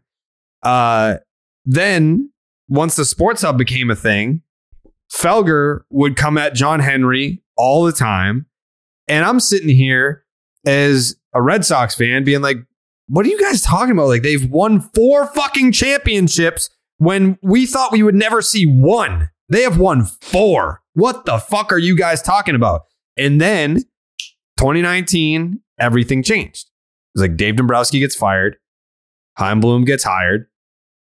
And I know that angry Red Sox fans want to look at Chaim Bloom, and I'm not saying that he's perfect. He's not. Like, he's made poor choices. Like, he has made bad decisions that have led to the Red Sox not being as good as they possibly could be. But when we talk about losing Xander Bogaerts, losing Mookie Betts, losing back in the day John Lester. I saw someone say that, like, for whatever reason, I didn't care when John Lester left. Are you fucking kidding me? Like, hey, nice to meet you. I'm Jared Carrabis. I fucking went berserk when that happened. Berserk. Like, you can dig up the blogs. That's when I started at Barstool. Like, that was the first time that Dave ever DM'd me, was because I was waiting up every single night until 2:00 in the morning, waiting to hear a decision on John Lester. He messaged me and was like, hey, because I didn't have the approval to post to the blog on my own. I had to like submit it, and then Feidelberg would post it. So he messaged me. He was like, hey, if anything goes down with Lester, like, you're free to post to the blog. So I was like sitting up on watch until that happened with John Lester. But I digress. I've pivoted, obviously, to ownership is clearly the problem. Like, this is an ownership thing. And could Chaim Bloom have made other decisions to make the Red Sox better? Yes. But is it ownership's fault that Mookie Betts is not here right now? Yes. Is it ownership's fault that Xander Bogaerts is not here right now? Yes. And kind of an aside to that, yes, Xander Bogaerts took 11 years and $280 million. He took a contract that no reasonable, logical Red Sox fan would have wanted the Red Sox to match. I get that. That's fine. We can have the conversation about spring training. We've had it a million times. My issue was, as I'm sort of weaving through the thought process that I think the Red Sox are having, putting on my tinfoil hat, I'm thinking to myself, okay, the Red Sox are making a half-ass effort at Xander Bogaerts. Not only are they half-assing it, they're kind of insulting him along the way. Insulting him. And there's something that I heard that I haven't shared yet on this podcast. I'm sure at some point I'm going to. But let me just say this, just to like sprinkle a little bit out there in terms of what I'm talking about here. When that report came out that Xander Bogaerts had severed communication with the Boston Red Sox, was that the truth? No. But when that report came out, it came out because, I don't know who it was, someone on the Red Sox side of things said something insulting about Xander Bogaerts in the negotiation process. That's why that report came out. So it wasn't Xander. Like, Xander didn't sever ties. Xander didn't say, hey, like, fuck this. Like, I don't want to talk to them anymore. That didn't actually happen. But when that report came out, I asked around, like, what the fuck's up with this? And I was told that in the communication process between agent and team, that the Red Sox said something insulting about Bogaerts. And they were like, fuck you guys. That's what that was about. So not only did they not pay him, but they did not treat, I feel like they didn't treat this entirely with respect for Xander and what he's done for the organization. But yes, this still falls on ownership. Like, but what I'm saying is thinking through the thought process of the Red Sox. Okay, if you didn't actually want Xander and you had to put up this facade that you were actually interested, fine. He goes to San Diego. Great. But then you have to pivot to a Carlos Correa. Like, you have to do something. Like, if you were going to say, hey, we're really trying to sign Xander, but we really want Correa, then it's like that's a pill that a lot of fans can swallow. But when you're saying, hey, we Xander's our number one top priority, and then you insult the guy, you half-ass the effort. There is no backup plan because if June Lee is very tight with the Bogarts camp. So if he's saying that was the real legit plan and we got what we got, which was a half-ass effort, then there's no plan B. And your plan B was Trevor Story at shortstop. And now we got Chad Jennings reporting that, the Red Sox aren't entirely sold on Trevor Story being their shortstop. They're kind of going back and forth on if they want it to be Kike or if they want it to be Trevor Story. If they value Trevor Story being an elite that scared the shit out of me. Oh my god! Jesus. Was that if they value? Yeah, I thought there was I hit the shots fired. Gunshots in your building or something. I was like, Red Sox ownership heard you, Jared. Quiet down. Yeah. If they value Trevor Story's defense at second base, being an elite defender at second, or if they really have the concern about his elbow at short, if they want Kike Hernandez in center field, do they value his defense in center field more than they value it at shortstop? So they don't even fucking know. Like that is why, as a Red Sox fan, call me negative all you want. Like, I'm pessimistic. I'm negative. I'm asking questions that I don't think we have. Like, there isn't, Mr. fucking know-it-all Red Sox fan can't give me an answer to the questions that I have. We're like, why handle the Xander situation that way if there was no plan B? If you were like, were you really trying to sign him or were you not? Because if you were, you didn't treat it that way. And if you didn't want to sign Xander, what was plan B? Because right now we're being told that you're not cool with Trevor Story being your shortstop. You don't know if you want it to be Kike or what. So there's so many questions. And the example that I used before was when you're a kid and you think that your parents know the answer to everything. And when your parents say something, you're like, well, obviously that's true. Like my parents are all knowing. They're gods. But then you grow up and then you have a mind of your own and you can do your own thinking and your own research. And sometimes your parents don't know the answer to a question that you have.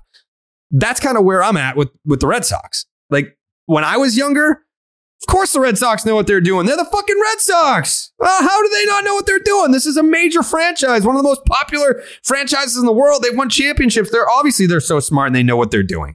Then you get to an age where you've seen enough, you've experienced enough, and you've talked to enough people behind the scenes to where now I am questioning certain things. What the fuck are you doing? And I can't seem to get an answer or at least a logical explanation to a lot of the questions that I have. I understand like from a younger perspective to be like Chaim Bloom, very smart guy, very, very smart baseball guy. I'm sure he knows what he's doing. I'm sure he's smarter when it comes to baseball than the rest of us. Yeah, that's probably true. And that doesn't mean that he's being allowed to do what he wants to do. So like, even if you're a member of the Bluminati and you really love Chaim Bloom and you really trust Chaim Bloom, there is still the chance that Chaim Bloom is being cut at the knees by the people above him and he's not being allowed to do what he wants to do and put together the team that he wants to put together. I'm not saying that necessarily that's the case, but all I'm saying is that somebody being smart and somebody being smarter than you doesn't necessarily mean that they're going to be put in a position to find success. And I really don't know what the fuck is going on with this team because we haven't seen a real sense of direction. They're contradicting themselves all over the fucking place. And just the message is being really convoluted right now to where we can't trust anything. We cannot trust anything that this team tells us, and we cannot trust the direction in which they're headed. I think the real truth of it, even before Chaim, there were what is the team philosophy questions? Like, because we can go back to John Lester. We don't pay pitchers over 40 or over 30, and then they give David Price $217 million. Like they've gone against, like, we've been asking what is your team philosophy for almost a decade now, essentially. I also think that like the hiring of Chaim in the first place could indicate where ownership was thinking. It's like, we can win baseball games without spending a lot of money. they didn't want to go over the luxury tax like that anymore. And there was a reason during the Ben Cherington era they acted like they did. It was just a complete reversal of panic. You know, the fan outrage where things were going, last place seasons, they weren't willing to stand for it anymore. So they completely pivot 180. I think if you really want to know and you want to test this ownership and you compare them to Steve Cohen right now, look at that Carlos Correa story. Look at the actual details of how that deal went down. It was 1 a.m. in Hawaii. Scott Boras is sitting in his hotel room at 11:30 at night, and he shoots a text to Steve Cohen saying, "Hey, Carlos Correa, like, business is open. Let's get this done." Do you think John Henry at 1 a.m. while on vacation in Hawaii is taking a call from Scott Boras? Because Scott Boras doesn't give a fuck about Chaim Bloom. Scott Boras deals with ownership. That's the level he works at here, because that's where these big money contracts work. Do you think John Henry's taking that call at 1 a.m, staying up all night to work out that deal to say, fuck it, I'm going to go get Carlos Correa after he's already spent, now it's $800 million, but a ton of money this offseason, unlike the Red Sox. Do you think John Henry's sitting there and cares that much? No. Well, that's what I'm talking about. The difference between having a shiny new toy and wanting to win. Because remember when they went and they got fucking Kurt Schilling at Thanksgiving? They gave up their Thanksgiving to go meet with Kurt Schilling so that he would choose the Red Sox over everybody else. Do you think they're doing that for any prime free agent now? They're not even breaking a sweat to keep their own guys. And that's so they're not going to fucking extend themselves to go get somebody that they don't know. And that's it. It's how much do you care? How much do you care to be involved? And when you have Steve Cohen, who's willing to make that effort, that realizes, hey, like, this is the move that could push us over the top. We're not going to run ourselves like a business. I'm going to get out here. I'm going to put my dick on the table and I'm going to get this job done. It's not Billy Epler. Billy Epler, I'll send you a fucking text. We're negotiating the deal. Steve. Oh, tough time to dump out.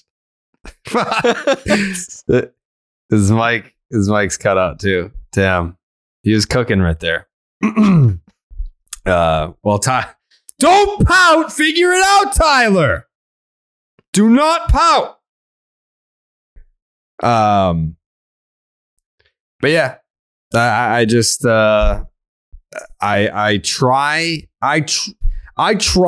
to put myself in a positive mindset, but I like the team has broken me for sure. Like when you just expect or hope for a result X amount of times and you get the opposite result every single time, that's on you. Like, you're an idiot for believing that anything positive could happen after that. And all the news about like coming out of the Devers situation, the rumors from like the Devers camp when it's like, hey, after Xander Bogaerts signed with the San Diego Padres, did the Red Sox aggressiveness change at all trying to sign Devers? No. Like Bogaerts signing in San Diego did nothing to increase the Red Sox urgency to sign Rafael Devers. I wonder, do you think that things maybe would have went a little bit differently had Xander, and this is probably maybe a stupid question based off of what you just said, but like, had Xander taken the Aaron Judge route and been like, throughout the course of the season, basically said, yo, I'm going to hit free agency and I'm going to get what I deserve, whether it's the Red Sox or anybody else. You think there would have put more pressure on them to present a reasonable, aggressive offer in front of him earlier? No. They just didn't want to. June Lee said it. The Red Sox in spring training, when they signed Trevor Story, it was, hey, we don't buy into Xander Bogaerts long-term being that good. As good as he was this past year when he led all shortstops in B-WAR. Like, that's how good Xander Bogaerts. Say what you want about the power this year. It was down, we know. But between the fielding, and he still almost won a batting title, he was better than they thought. And by the end of the year, they realized between the fan outcry and where the team was at, oh shit, we better step up. And they continue their typical, inability to read the market properly, where they're staying behind and they're not willing to be the first one or really press the issue. And that's what happens. You killed yourself based off your evaluation in spring training. That's where you got to look at that. I think it's very, very funny and very ironic that like all year long, Aaron Judge was like, yo, fuck this. I'm out of here. I'm going to get my bag. And he put together like one of the biggest fucking offensive seasons the league in sport has ever seen. And like the bigger and bigger it got, people were like, oh, he gone. He really gone. And like Xander kept being like, I'd love to be here. Would just really like very polite. Was just like, want to be here. I'd love to stick around. And nobody was like, oh, he gone. It was just like, oh, no. Yeah, they'll probably figure it out. And just the complete opposite. Judge stays, gets a huge bag. Xander goes. Just makes complete 180 from what everybody thought. Xander was like, I don't want to play anywhere else. Like, I want to retire here. I love it here. I'll even take less money to play here. And the Red Sox were like, we love you too. We're going to do everything we can to make sure that you stay here. You're our top priority. Aaron Judge was like, I don't give a fuck about laundry. Give me my money, bitch. Yeah. And the difference is one of those two teams still acknowledges that it is a big market franchise. Because at the end of the day, who sits there when Aaron Judge, whatever, was late at night and he gets a call from Hal Steinbrenner at 3 a.m. on his yacht in fucking Italy? 3 a.m. Hey, I'm getting word that something with you and the Giants, like, I don't feel good. Those were Steinbrenner's words. I didn't feel good. It felt like the tide was turning. He makes the call. That's what it is. Do you care to intervene at the ownership level when it comes to these decisions? John Henry does not. They do not care to that level. Hal Steinbrenner is willing to interrupt his vacation in Italy on a yacht. Cohen's in, Hawaii. Doesn't give a fuck. He's going to make the call to get it done. John Henry, he doesn't talk to the media. Never mind making a call at 3 a.m. Dude is asleep at 7:30 every fucking night. Let's be real here. Yeah. I don't know. I just, I didn't want it to get here. Like, I didn't want it to get to the point where, because that's so cliche in sports fandom, where when the team's not doing well, to scream, sell the team. But then you're just looking at things on just a factual. It's not an overreaction at this point. It's really not an economic. Like, now you see like the sale of the Commanders. It's like, this just all makes sense. Bids are due tomorrow. Like, yep. And it just all makes sense. And I can't remember who made the point. I saw it on Twitter today. About how it's Fenway Sports Group and how John Henry was able to build the portfolio that he has off of the funding of Red Sox fans. Like, he made his fortune before, but he came in, the team was valued at what, like $200 million, and now it's several $billion. Like, he was able to take the sale of the Boston Red Sox and catapult that into all these lucrative franchises that he owns and is about to own. So you can, and I agree, the Red Sox are no longer his baby, but there has to be some sort of special care given to this organization. It requires, I'm not saying the pockets of a Steve Cohen, but it requires a Steve Cohen in the sense of there's a really rich guy that gives a fuck about this team's success and only this team's success.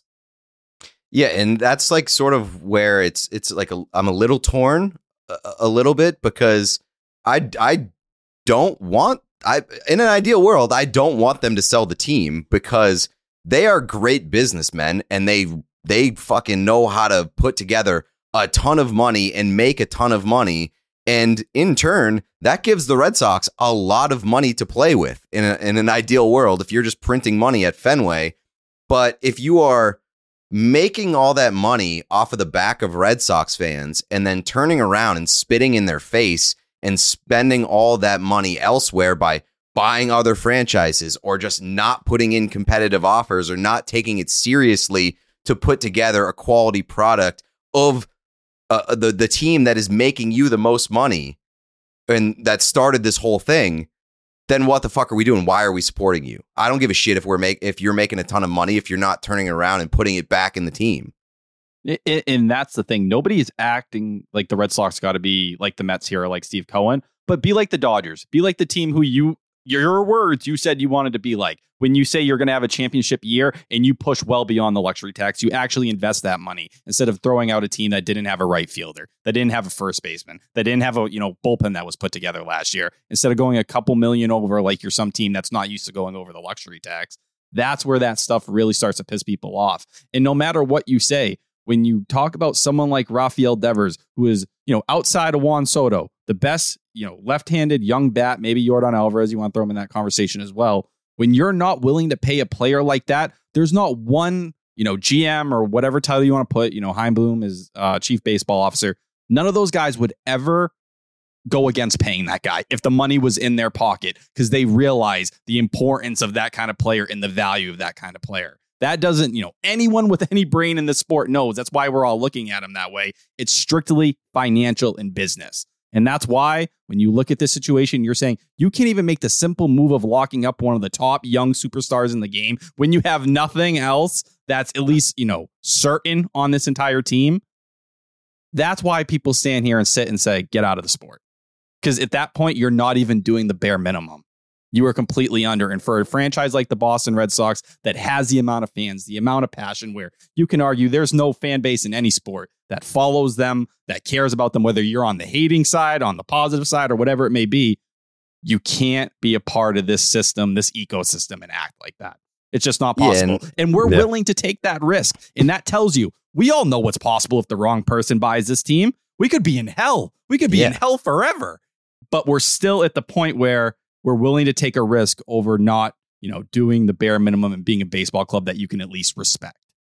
And to Jared's point earlier, they brought 4 championships. We still appreciate that. You don't lose appreciation for that. I understand what this group has done for this organization. I cared then. I still care now. That's the fucking difference. They don't seem to care now. They cared then.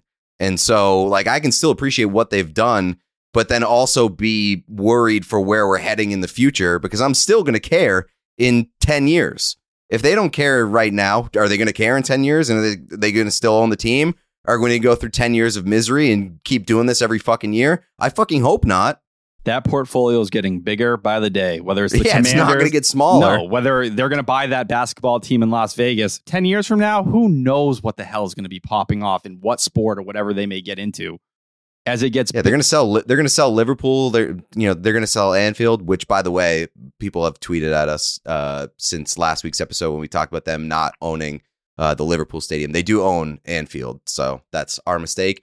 But they might sell Liverpool and Anfield, but they're going to turn around and put that money into a different team. They're only selling Liverpool and Anfield because the value is never gonna be higher than it is right now. And part of that reason might be because Liverpool fans have a lot of the same complaints about the way that they've treated Liverpool as the way that they're treating the Red Sox right now. Is that they're not spending big. They don't seem to particularly care about the success of the club. They care about the value of the club, and they're cashing out at the maximum height.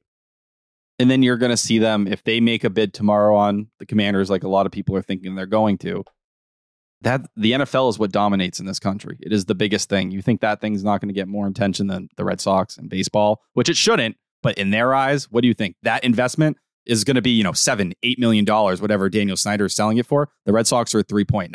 I think it's a little bit more than $8 million. Is it going to be even beyond that? Yeah. So you fall. Did I say million? Definitely. Oh, I'm sorry. Billion. $7-8 billion. You look at the Red Sox, they're at 3.9.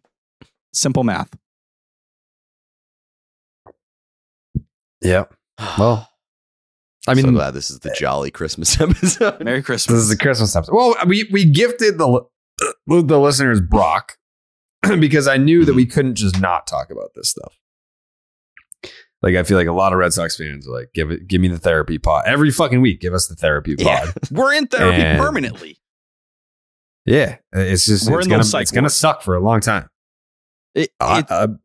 Barring unforeseen circumstances, it's going to be like this. It's just going to be like this because we can say, let's take up our pitchforks and let's show them by not watching or not caring. But it's like, people are still going to watch. I mean, maybe they won't watch, but it's not going to make that much of a difference to them. I don't know. Maybe I could be wrong. I mean, maybe people really will tune out to the point where they're like, fuck, we need Because they used to do that back in the day.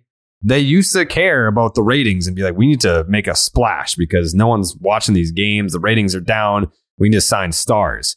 But I would just love to know what they're thinking right now.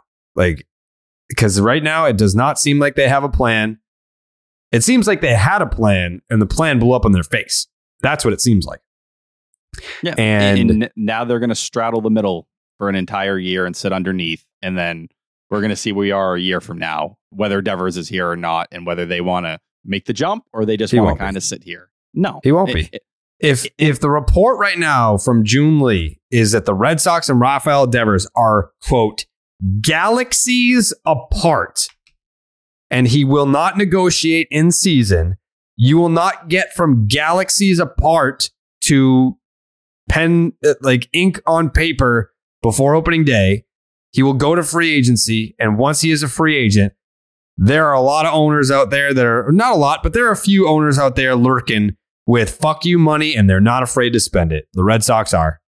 The Red Sox are. They are a team that is afraid to spend the money, and they won't. And if you're one of these, I don't even say tinfoil hat people. If you're one of these fucking morons that think that the Red Sox aren't spending right now because they're going to enter the Shohei Ohtani sweepstakes, Stop it. Stop it. That John Heyman article came out today. 9 agents were polled. A majority of them said that number starts with a fucking 5. They won't even pay Xander fucking 2. You think they're going to pay Shohei Ohtani a number that starts with 5? Stop. And if there is a silver lining, you can tell me if this is reasonable. The Mets getting a third baseman this week seems like it's a silver lining.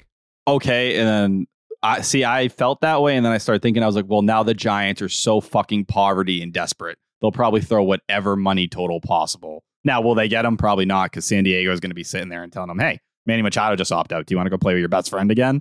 You're going to have that whole situation, but you're just opening another one. And it's even more bizarre to me with this Rafael Devers situation now. It's like, okay, your galaxies apart. Would anyone not give that Carlos Correa contract to Rafael Devers immediately? It may not get it done, but 12 years, $315? That's the ballpark. Sure. That's where you start. You can just put that on the table and say, hey, we're right here. We're at least the 20-yard line now. We know that we're playing the right game. We're not on totally different planets. But they won't even start there because there's not the ability to understand the market or at least to spend the money. And I think it's a combination of both. I think mostly it's not spending the money when it comes to someone of Devers' age and everything. But that's it. You have the street you have to walk down. The money number is right there and you're just ignoring it. And if you don't trade him right now, that's even more irresponsible to say, hey, we're going to take it to the trade deadline, which Bloom said himself. He said, don't expect him dealt this offseason. What are you doing? Just own it. If you're not going to keep him, just own it. We saw what you got from Mookie, and that was with David Price's contract, attached. Obviously, it wasn't what you ultimately wanted. But if you're going to sell off your main foundational piece, really the one you have left, and just say, hey, we'll see what happens this year for a year where you're not going to win a ring. Maybe you somehow sneak into the playoffs if everything goes right. What the fuck are you doing?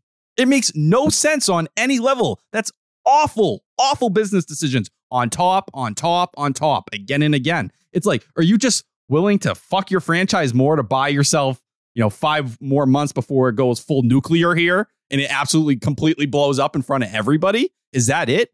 Because if that's the case, rip the fucking Band-Aid off. Just do it now. Get it over with. That's it.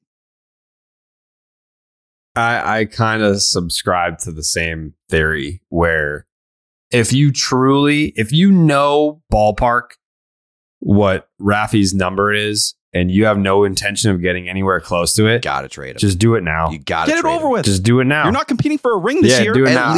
At least it will come off like you have a plan, or like you have some sort of conviction about the way that you're going to approach things.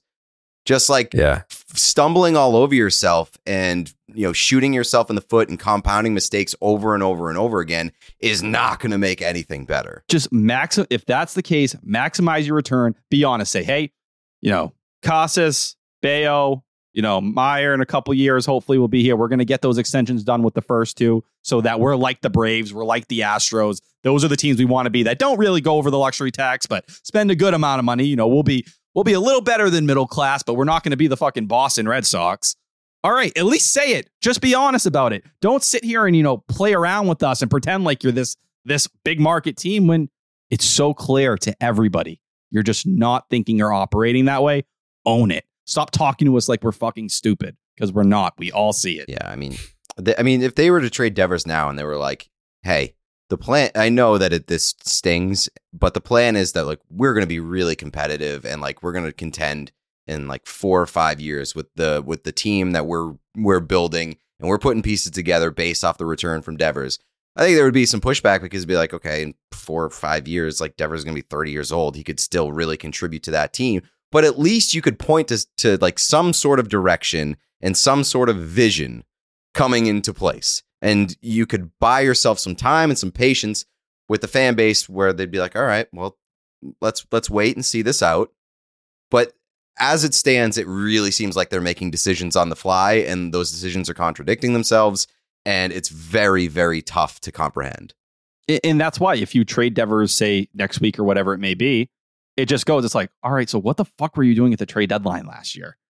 You could have had arguably the number one farm system in baseball if you hit these different moves and got under the tax and then deal Devers. It's just, you're choosing to just sit in that middle class of baseball. And I think in sports right now, that's the worst place you can be. Just average. You're in purgatory. It doesn't get you anywhere. It's just a team denying that they need to get under, either they need to rebuild or they need a complete philosophy change. It's one or the other. And that's where the Red Sox feel like they live. Did you see Stats tweeted that if they don't get a deal done with Devers, that he's deleting his account? It's dude.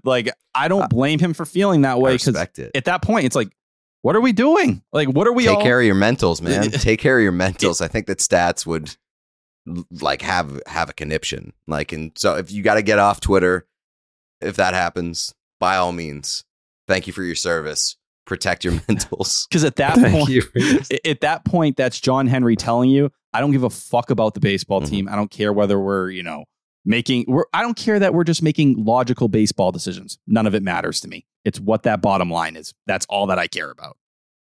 And at that point, no one wants to be a fan. Stats tweeted, I think it's very likely the Red Sox pay Devers. I think we hear about a major push to get it done over the next month. At that point, I drop the odds substantially and would bet on a Devers trade before spring training. They'd pack the entire shit sandwich into one offseason. And then someone tweeted him and said, from your point of view, what does plan B look like if they opt to trade him? Where do we go from there? And Stat said, I won't be on Twitter anymore to discuss it, so not my problem. But that's the thing. And that would be another contradiction. You would already be contradicting yourself again. That could also, this is very dark, but that could be interpreted in one of two ways. He's either going to delete his account or he's going to kill himself. I'll do both. I'll probably do both. I will join Stats in that initiative, because at that point, I am not interested in pretending to be interested in a team that isn't interested in being a team. You're not the Red Sox. Does that? And I'm really not interested in the bullshit that you're going to be fed after the fact. Yeah, and I'm sure that there are some diehard Red Sox fans that may be listening to this conversation being like, you guys got no heart. You're a fucking pink hat fan. You a bandwagon fan? Oh, because times are hard. Now you're gonna jump off. It's I have been here through hard times. I have podcasted through many hard times. We started this season in a last place finish. 2015 was the first year of Section 10. 2016 got swept out of the playoffs, still made it fine. 17, 18 was awesome. 19 was fucking not fun. 20 was brutal. 21 was great. Last year sucked. I think next year is going to be even worse. I think next year is going to fucking suck. I'm sorry if that comes off as negative. I would like to be pleasantly surprised, but I just don't see it. I don't see how you're going to go into a season where you're still having a conversation. We don't know who our shortstop is. We don't know who our center fielder is. We took a dude out of the bullpen. We put him in the rotation, I guess. We're kind of banking on this dude that hasn't had a full season since 2017. He's our number 2 starter. Like, there's so many question marks, and there's so many just... The vibes are so It's bad. just a lack of... Yeah, the vibes are terrible. It's a lack of focus. It's a lack of planning. It's a lack of philosophy. It's a lack of effort from the front office. You know, it's hard to see what's gone on and what is going on and be like, I can't fucking wait for opening day. I just don't feel that way. And that's to be put in. I know Tyler works there full time. Congratulations, Tyler. Thank you. I take a paycheck from the Sports Hub. To be put in the category of you're just like Felger and Maz and you're trashing the Red Sox for ratings. Like, dude, I am the biggest fucking Red Sox fan on planet Earth. Period. You cannot exceed how much I care. You can only match it. There's no one, and I say this with all sincerity, there's not a motherfucker alive who cares about the Boston Red Sox more than I do. Fact. I want them to win. I just don't like what's going on right now. So if I come off as complainy or whiny or mopey, it's because the main thing in my life that makes me happy is the Red Sox being good. So when people interfere with that, that's when I get fucking mad. That's when I come off as negative, because right now, like before, it's like, oh, you tweet about the Yankees all the time. Yeah, that's because in 2018, I felt like the Yankees were the biggest thing standing in between my way of being happy, which is the Red Sox winning. And now I'm talking about the fucking ownership, because right now, ownership is the biggest thing standing in my way of being happy, which is the Red Sox winning. I hope that makes sense. If I've ever come off as negative or pissy or whiny to you, and if that's annoying to you now, and if you think that I've switched up and I've changed and I'm not super positive anymore, it's because I want the Red Sox to win, and there's something in my way to achieve that. Right now, it's ownership. I'm not even worried about the fucking Orioles or the Blue Jays or the Rays or the Yankees. I'm not worried about playing baseball teams. I'm worried about having one in Boston. Yeah, and it's like when you're invested as you are, and you're a Red Sox fan, and you know how bad it feels after like a shitty loss. And if you're not like a huge Red Sox fan, you know how bad it feels to have a shitty day. Now think about like literally just subscribing to 9 months of shitty days and knowing that that's what is ahead of you for the next 9 months at minimum. Maybe there are going to be some good days mixed in, but for the most part, the majority of the next 9 months are going to be shit. Are you going to be super happy and positive about that? Probably not. You're probably going to dread the next 9 months. Mm-hmm. That's just how being a sports fan works. And when I the gotta team wear sucks. it. And I have to fucking wear it. Like and I've said this to the players before. I'm like, you guys got it fucking easy. You guys get to, after the game, you fucking lose. You stand up in front of fucking Pete Abraham and whoever the fuck in the locker room. You answer a couple questions, you go home to your wives and kids, and you show back up the next day. I get tortured on social media indefinitely until you win again.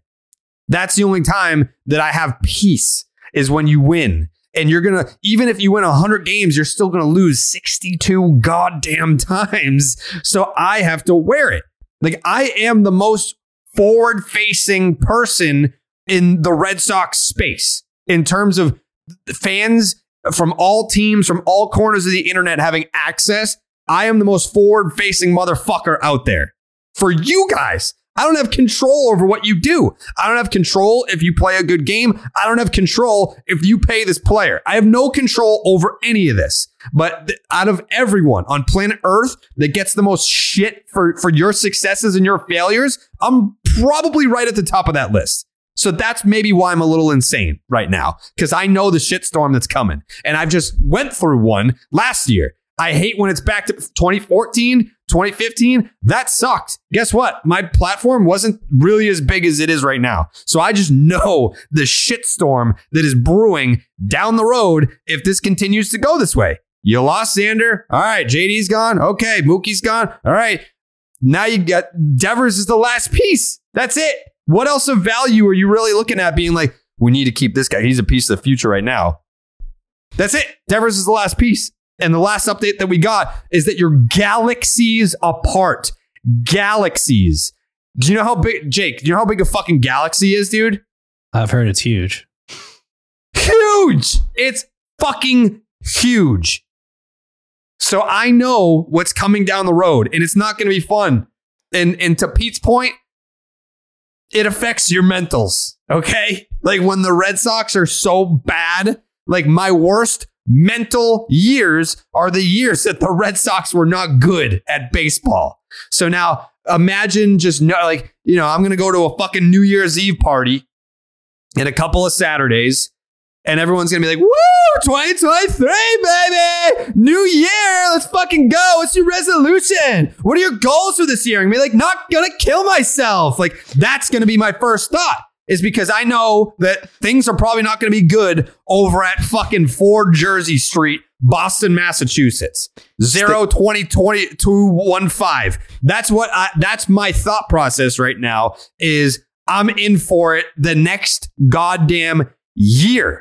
And even after that, I don't have a promise or a guarantee that things are going to get better. That is why I am quote unquote negative. Well, like, I don't think about your dog dying 100 times a year, and then as soon as your dog dies, you log onto Twitter, and your entire mentions are, "Fuck your dog, you piece of shit! Your dog fucking sucks. I hope your dog never lives again." And it's just that every day, because that's what it's going to be every like. day. Literally, that is all I get every fucking day that the Red Sox, and I can't say anything. Like, when I tell you that I had that tweet chirping Aaron Judge, like Aaron Judge was like, I came back because of my legacy and because of the best fans and blah, blah, blah, blah, blah. And I was like, what legacy? You didn't win any championships. These are the same fans. Oh, he's like best city in the world in front of the best fans for my legacy. It's like, first of all, you don't have a legacy. You haven't won a championship. Second of all, not the best city. That city sucks. It smells like piss and microwave trash. It's a bad city. And not the best fans in the world. Like universally, everyone thinks that they're the worst fans in the world. They booed you after you hit 62 home runs. And I had at least a couple Red Sox fans responding to that, being like, dude, bro, this is cringe. One Red Sox fan said, can some other fan base claim this man? Like, a Red Sox fan was like, bro, we don't make fun of the Yankees anymore. Like, that generation of, if that's the next generation of Red Sox fans being like, bro, you can't make fun of the Yankees anymore. Like, come on, you grow up, you act your age. Excuse me? When I was a kid in 1999, I saw a man get a broomstick broken over his fucking head because the Yankees swept the Red Sox, and a Yankee fan was sweeping on, which is now Big Poppy Bridge, was sweeping the bridge, and a Red Sox fan took the broom from him and cracked it over his fucking head. That's how I grew up. Now, I don't condone violence and physical assault. I'm not saying that we need to get back to those times. What I am saying is that if I'm throwing out a Yankee bait tweet to troll the Yankee fans, and that's Red Sox fans have an issue with that, get the fuck out of here. Get the fuck. I don't want to live here anymore. I want to get through my 30s, retire at 40, delete my social media, and that's it. I want to disappear. If that's the world that we're going to live in, where like we can't even poke fun at the Yankees anymore. What is going on? I don't get it. It's driving me nuts. I don't get it. And I do want to say, even though we are poverty right now, we are a poverty organization. Come on. Can we please look at the last fucking 22 years? Please. Can we please look at the fucking rings? It's not that hard. It's not that hard this century. Like, say what you want. Things may be bad. We are in a bad, dark place. Scoreboard. Look at the fucking scoreboard. It's not hard. Yeah, I mean, you have to. I mean, I think you definitely have to like approach it with a sense of self-awareness when, like, you know, we have to recognize the Red Sox as currently stands are a poverty franchise, and and it's pretty embarrassing, and it's pretty embarrassing to be a Red Sox fan right now. And so you have to carry some of that self-awareness into it, but like the Red Sox sucking doesn't mean that you have to respect the Yankees, or doesn't mean that you have to like be like, well, they're doing it the right way. No, fuck the Yankees. They're still like, I'm always going to hate the Yankees. I'm never going to say a nice thing. Like, great, they kept Aaron Judge, but that's just because they paid him. It's not because they're the best city in the world, not because they're the best fans in the world. And I still hope that stadium fucking catches on fire tomorrow. Like, that's never going to change. Oh.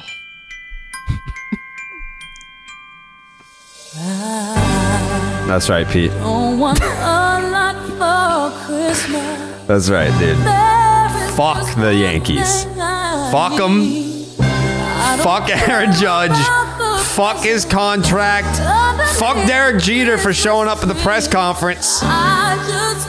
Fuck Aaron Boone, good friend of mine. Fuck him. Fuck Josh Donaldson, one of my close personal friends. Fuck him. IKF, fuck you too. Harrison Bader, fuck you. Fuck Tommy Canley. Tommy Canley, go fuck yourself, dude. Who else? Who else can get some on this fucking team? Anthony Rizzo. I'm gonna pull up right now. Pull up the roster. Let's see. 20, Anthony 23. Rizzo, go fuck yourself. Fuck Aaron Hicks. Who? Fuck Aaron Hicks. Fuck Aaron Hicks. Oh, fuck Gleyber Torres. Say the one, fuck Jared. DJ LeMahieu. Fuck Wandy Peralta. Fuck Garrett Cole. Fuck Nestor Cortez. Fuck Giancarlo Stanton. I love him, but fuck him. Fuck Michael King. Shout out to BC. Fuck BC. Fuck Anthony Rizzo. Great dude, but fuck you. Fuck Frankie Montas. Fuck Debbie. Fuck Frankie Montas. Fuck Wandy Peralta. Fuck Clark Schmidt, who was nice enough to give me the tip that he was getting called up. Fuck you. I broke the news that he was getting called to the big leagues. Fuck you. Is Aroldis Chapman still in the Yankees? No, but because especially fuck him. Still, but fuck doesn't him matter. too. Fuck Oswaldo Cabrera. Fuck Oswald Peraza, and fuck Jose Trevino. Fuck Harrison Bader. Fuck Harrison Bader. Fuck Babe Ruth. Fuck George Steinbrenner. Fuck Hal Steinbrenner. Fuck all the Steinbrenner family. Fuck Joe DiMaggio. Fuck Lou Gehrig. Fuck Roger Maris. Mickey Fuck Mantle. Roger Maris Trash. Jr. Especially fuck him. And fuck all Yankee fans. Every single one. Fuck you guys. All right. That felt good. That felt good to get that out. You know what feels good to get in? Athletic Greens. You got to get that into your system.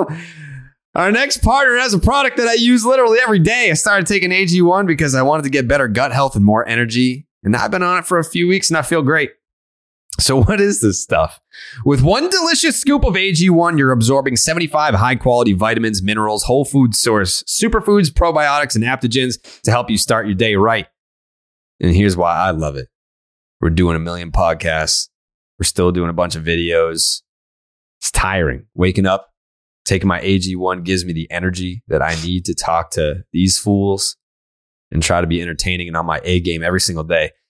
I've got all my vitamins and minerals I need in one easy scoop serving. And now that I'm on the road, I'm going to be on the road a little bit. I think I'm probably the only one going to Winter Weekend. I didn't even want to go, but I guess I'm going now. Now that I'm on the road more, I bring the to-go packs with me for the early wake-up calls. It costs you less than $3 a day. You're investing in your health, and it's cheaper than your cold brew habit. Supports better sleep quality and recovery. And right now, it's time to reclaim your health and arm your immune system, especially this time of the year, with convenient daily nutrition. It's just one scoop in a cup of water every day. That's it. No need for 1 million different pills and supplements to look out for your health. And to make it easy, Athletic Greens is going to give you a free 1-year supply of immune system supporting vitamin D and 5 travel packs with your first purchase. All you have to do is visit athleticgreens.com/Red Sox. Again, that is athleticgreens.com/Red Sox to take ownership over your health and pick up the ultimate daily nutritional insurance. That felt good. That felt good. Please, can we never get to a place where like that's like not cool? Like you can't do that, bro. You can't touch it. But what? It's crazy. Bananas. It's crazy. Especially because like they don't win either. Like, if they not want one of those something, things. like, yeah, it's be one of those things like if they're like the reigning champs and you're a poverty franchise, you're like, maybe we should just lay low for a year. They're not winning shit either. The reality is, in which case I would probably read the room. That's it. The reality is there's 13-year-olds who were born in 2009 after they last won that have not seen a Yankees championship. That's the reality. If you're a 13-year-old Red Sox fan, guess what you've seen? You got at least 2 rings. Now you're missing the best one in 2007, but you got 2013 and 2018, so you have something. That's it. Yeah. I feel so much better. You look better. You have like the color in your face. Yeah. Yeah. I was getting a little pale for a second, and now my face is full of Christmas spirit. I know how math works, but it's just like, it's pretty unbelievable that somebody born in 2009 could be 13 years old. Is that true? They're saying. Jesus. I remember watching that World Series dressed as not Mike Eruzione. I was dressed as Jim Craig in full goalie pads at UMass Amherst. Yeah. We were up there for Halloween. It snowed. That was 13 years ago. I'm glad that like I don't look older, but like shit like that makes me feel older for sure.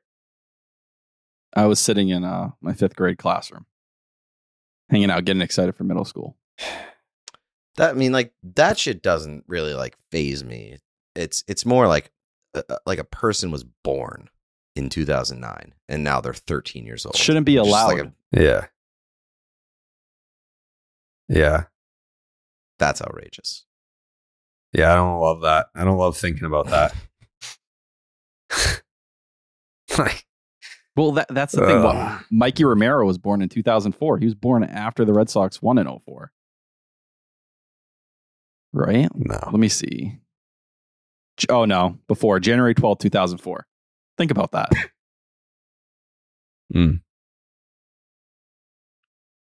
No, I don't want to think about that. I'd rather not. I'm sorry. Yeah, I'd rather not. I told you, I'm just going to ride out my 30s. Then I'm going to get to 40 and just fucking. Jeez. I mean, the Red Sox could be speeding up that timeline at this point. Yeah. Well, I mean, I still enjoy talking about the whole league. Like, I don't have to like, obviously the Red Sox are my love and my passion and my number one thing in my life, but I can still definitely get the juices flowing for non-Red Sox baseball. So that'll carry me through my 30s. Can you imagine like 5 years down the line and you've been listening to Dallas make fun of you and the Red Sox every single episode, every single week? How you won't be alive. There's no way you can survive that. Yeah, but Dallas making fun of me and the Red Sox is like getting shot with like a squirt gun. It's like, you're an A's fan. You're an A's broadcaster. You're an A's employee. Like, what are you going to say to me? Like, at least I've seen 4. You haven't seen 1. And you're never going to see 1. And I know that. Like, you can say that to a Yankee fan and you're just trying to hurt their feelings. Like, they very well could win next year. Who knows? But at least our stadium's nice. Like, at least it's nice to go to a game and it's not like overflowing with sewage every 4 games. Yeah, like you're not going to get fucking AIDS by sitting down in a seat somewhere in the Coliseum. You can get a $6 hot dog and hepatitis at an A's game. Mm-hmm. And that's not even a joke. That's real. That could happen. I heard about that. Yeah. Dallas can say whatever he wants. It's not It's not any of my concern. But and then I mean, you still like when if and when the Yankees get eliminated from the playoffs, like that still feels pretty good. So even if the Red Sox aren't in it, just knowing that they're not also winning, like that feels good. Doesn't obviously feel as good as the Red Sox winning, but it still feels good. So, but it is a sad existence to be like, oh, that's the only thing that you can look forward to now. Like you just. I don't like this coping talk. It's making me sad. I don't want to cope. I want to have hope. That was a bar.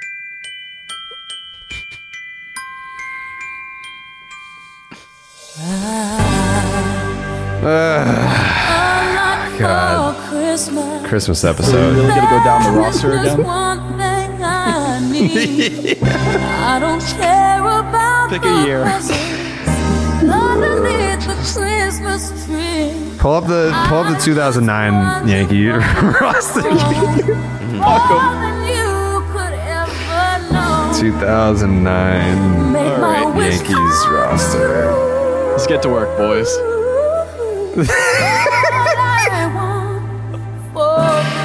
Fuck Jorge Posada. Fuck Mark Teixeira. Fuck Robinson Cano. Fuck Derek Jeter. Fuck A-Rod. I love Johnny Damon. He slept at my apartment. Fuck him. Fuck Melky Cabrera. Fuck Nick Swisher. And fuck Hideki Matsui. Brett Gardner. Fuck him. Why did the music stop? What? That is not. Please. That's not the Christmas. All right. There, yeah, okay. All right, yeah. Why does it keep stopping? You're at Brett Gardner. Please don't stop. I gotta pull it up on my laptop now. I'm not stopping. 2009 Yankees roster. I gotta get to the pitchers. Who is on this fucking team? No, you gotta start. You gotta pick up at Jose Molina. Yeah. Fuck CC Sabathia. Fuck AJ Burnett. Fuck Andy Pettit. Fuck Jobber Chamberlain, who I'm friends with him too. Fuck him. Fuck Mariano Rivera. I'm friends with Phil Hughes. Fuck him. Phil Koch. Fuck you. David Robertson. Fuck you too. Alfredo Aceves, Red Sox legend, but fuck you. Be careful there.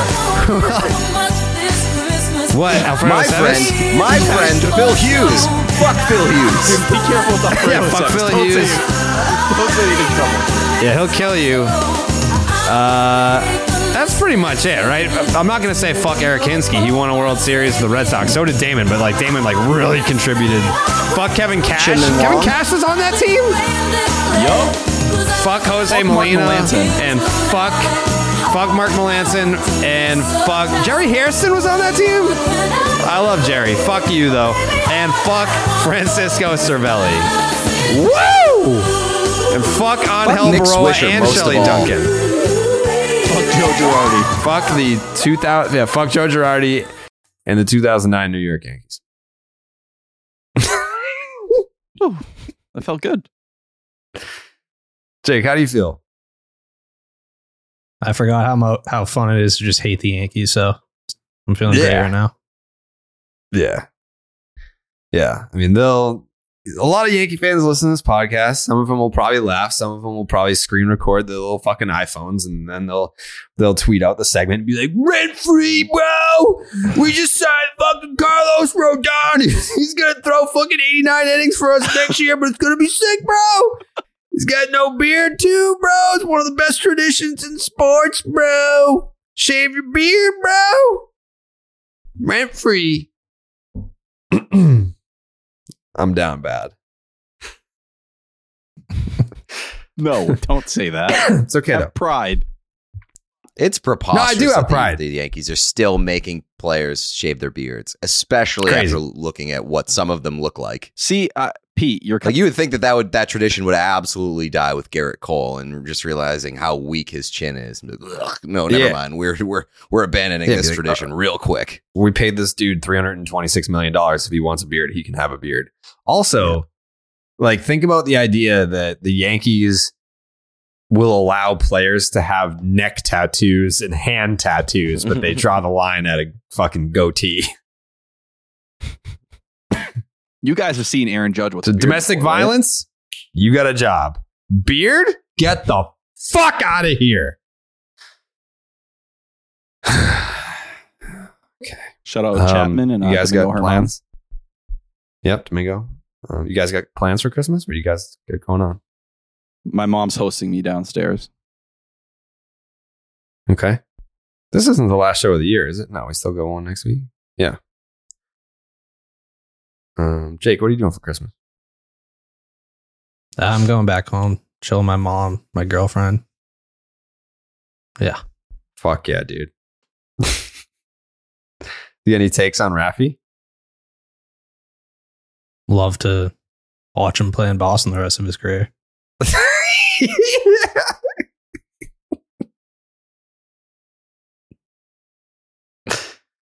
Yeah.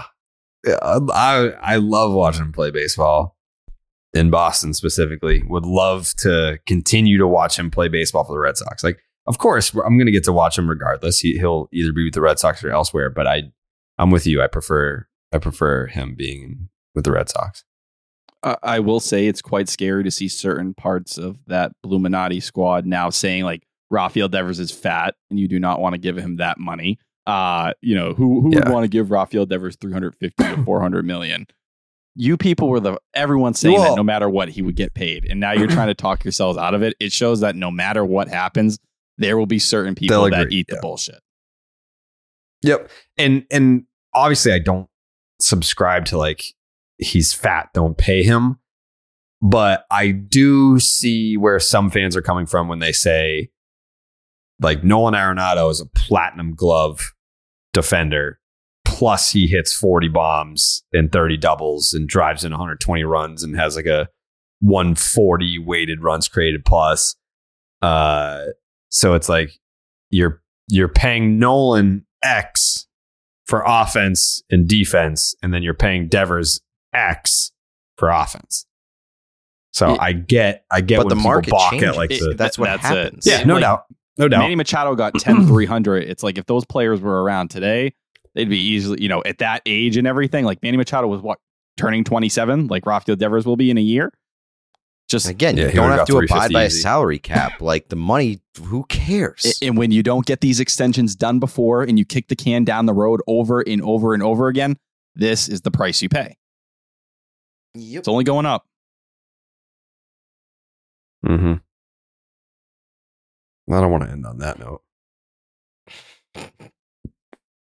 You know what we should end on? What should we end on? Wyatt Mills. Who? Don't disrespect him like that. Don't. Oh, the reliever? Yes, the reliever. The reliever? The man who pushed Eric Hosmer out the door. Yes, John Schreiber Jr. John Schreiber Jr. That's what we're calling him. Have you seen the mechanic? I've seen the tape. Yeah, I've seen the tape. It's interesting. 369 FIP last year in 29 innings. 29 big league innings? Yes, sir. All right. What was his ERA? Like a fucking 4.9? Who uses ERA anymore? That's such an old boomer stat. I don't. I'm just asking. What is it? 479. 479? 479. Okay. I mean, I knew it had to be bad if you went straight to FIP. So. Oh, no. Yeah. Well, hey, let's be real. What was the whip? What was the whip? What was the K9? The K per 9 was 8. So, a little on the lower side. Walk per 9 was about 4. This dude sucks, Tyler. All right. Hey, we just got to add some velocity here. We got to get him to stand next to John Schreiber. Was the whip above? If the whip was above a 1.25, then I'm hanging up on you. Okay. All right. We just give me a second here to put the. What was it? What was his whip? Can you just set the line one more time? It was a 1.4. It was a 1.4. Was it a 1.4? No. It was below that. Worse? It was a 1.3. Below that? Or no, in a good way. It was 1.33. I mean, it's still higher than I would give a fuck about. Listen, dude, John Schreiber sucked. John Schreiber. I'm not saying that he can't become something, but those numbers don't impress me. Especially the fucking 8 strikeouts per 9. Like, get fucked with that. Hey, 87th percentile. Welcome to the Red extension. Sox, though. Welcome to the Red Sox, dude. Welcome to the Red Sox. He's a work in progress, man. What's his name? Bray Wyatt? Yes. Bray Wyatt. All right. Wyatt Mills, baby. Merry Christmas. Happy holidays. We'll be back. We're not taking next week off, so we'll be back with a post-Christmas, another depressing episode of the Name Redacted podcast. Enjoy the time with your loved ones, your friends, your family, and we'll catch you back here next week, where surely there is a 0% chance the Red Sox will sign Rafael Devers, maybe at any point, but definitely not before the next show. So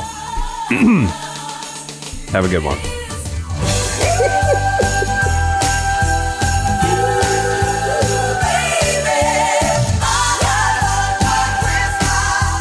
Buenas noches, amigos.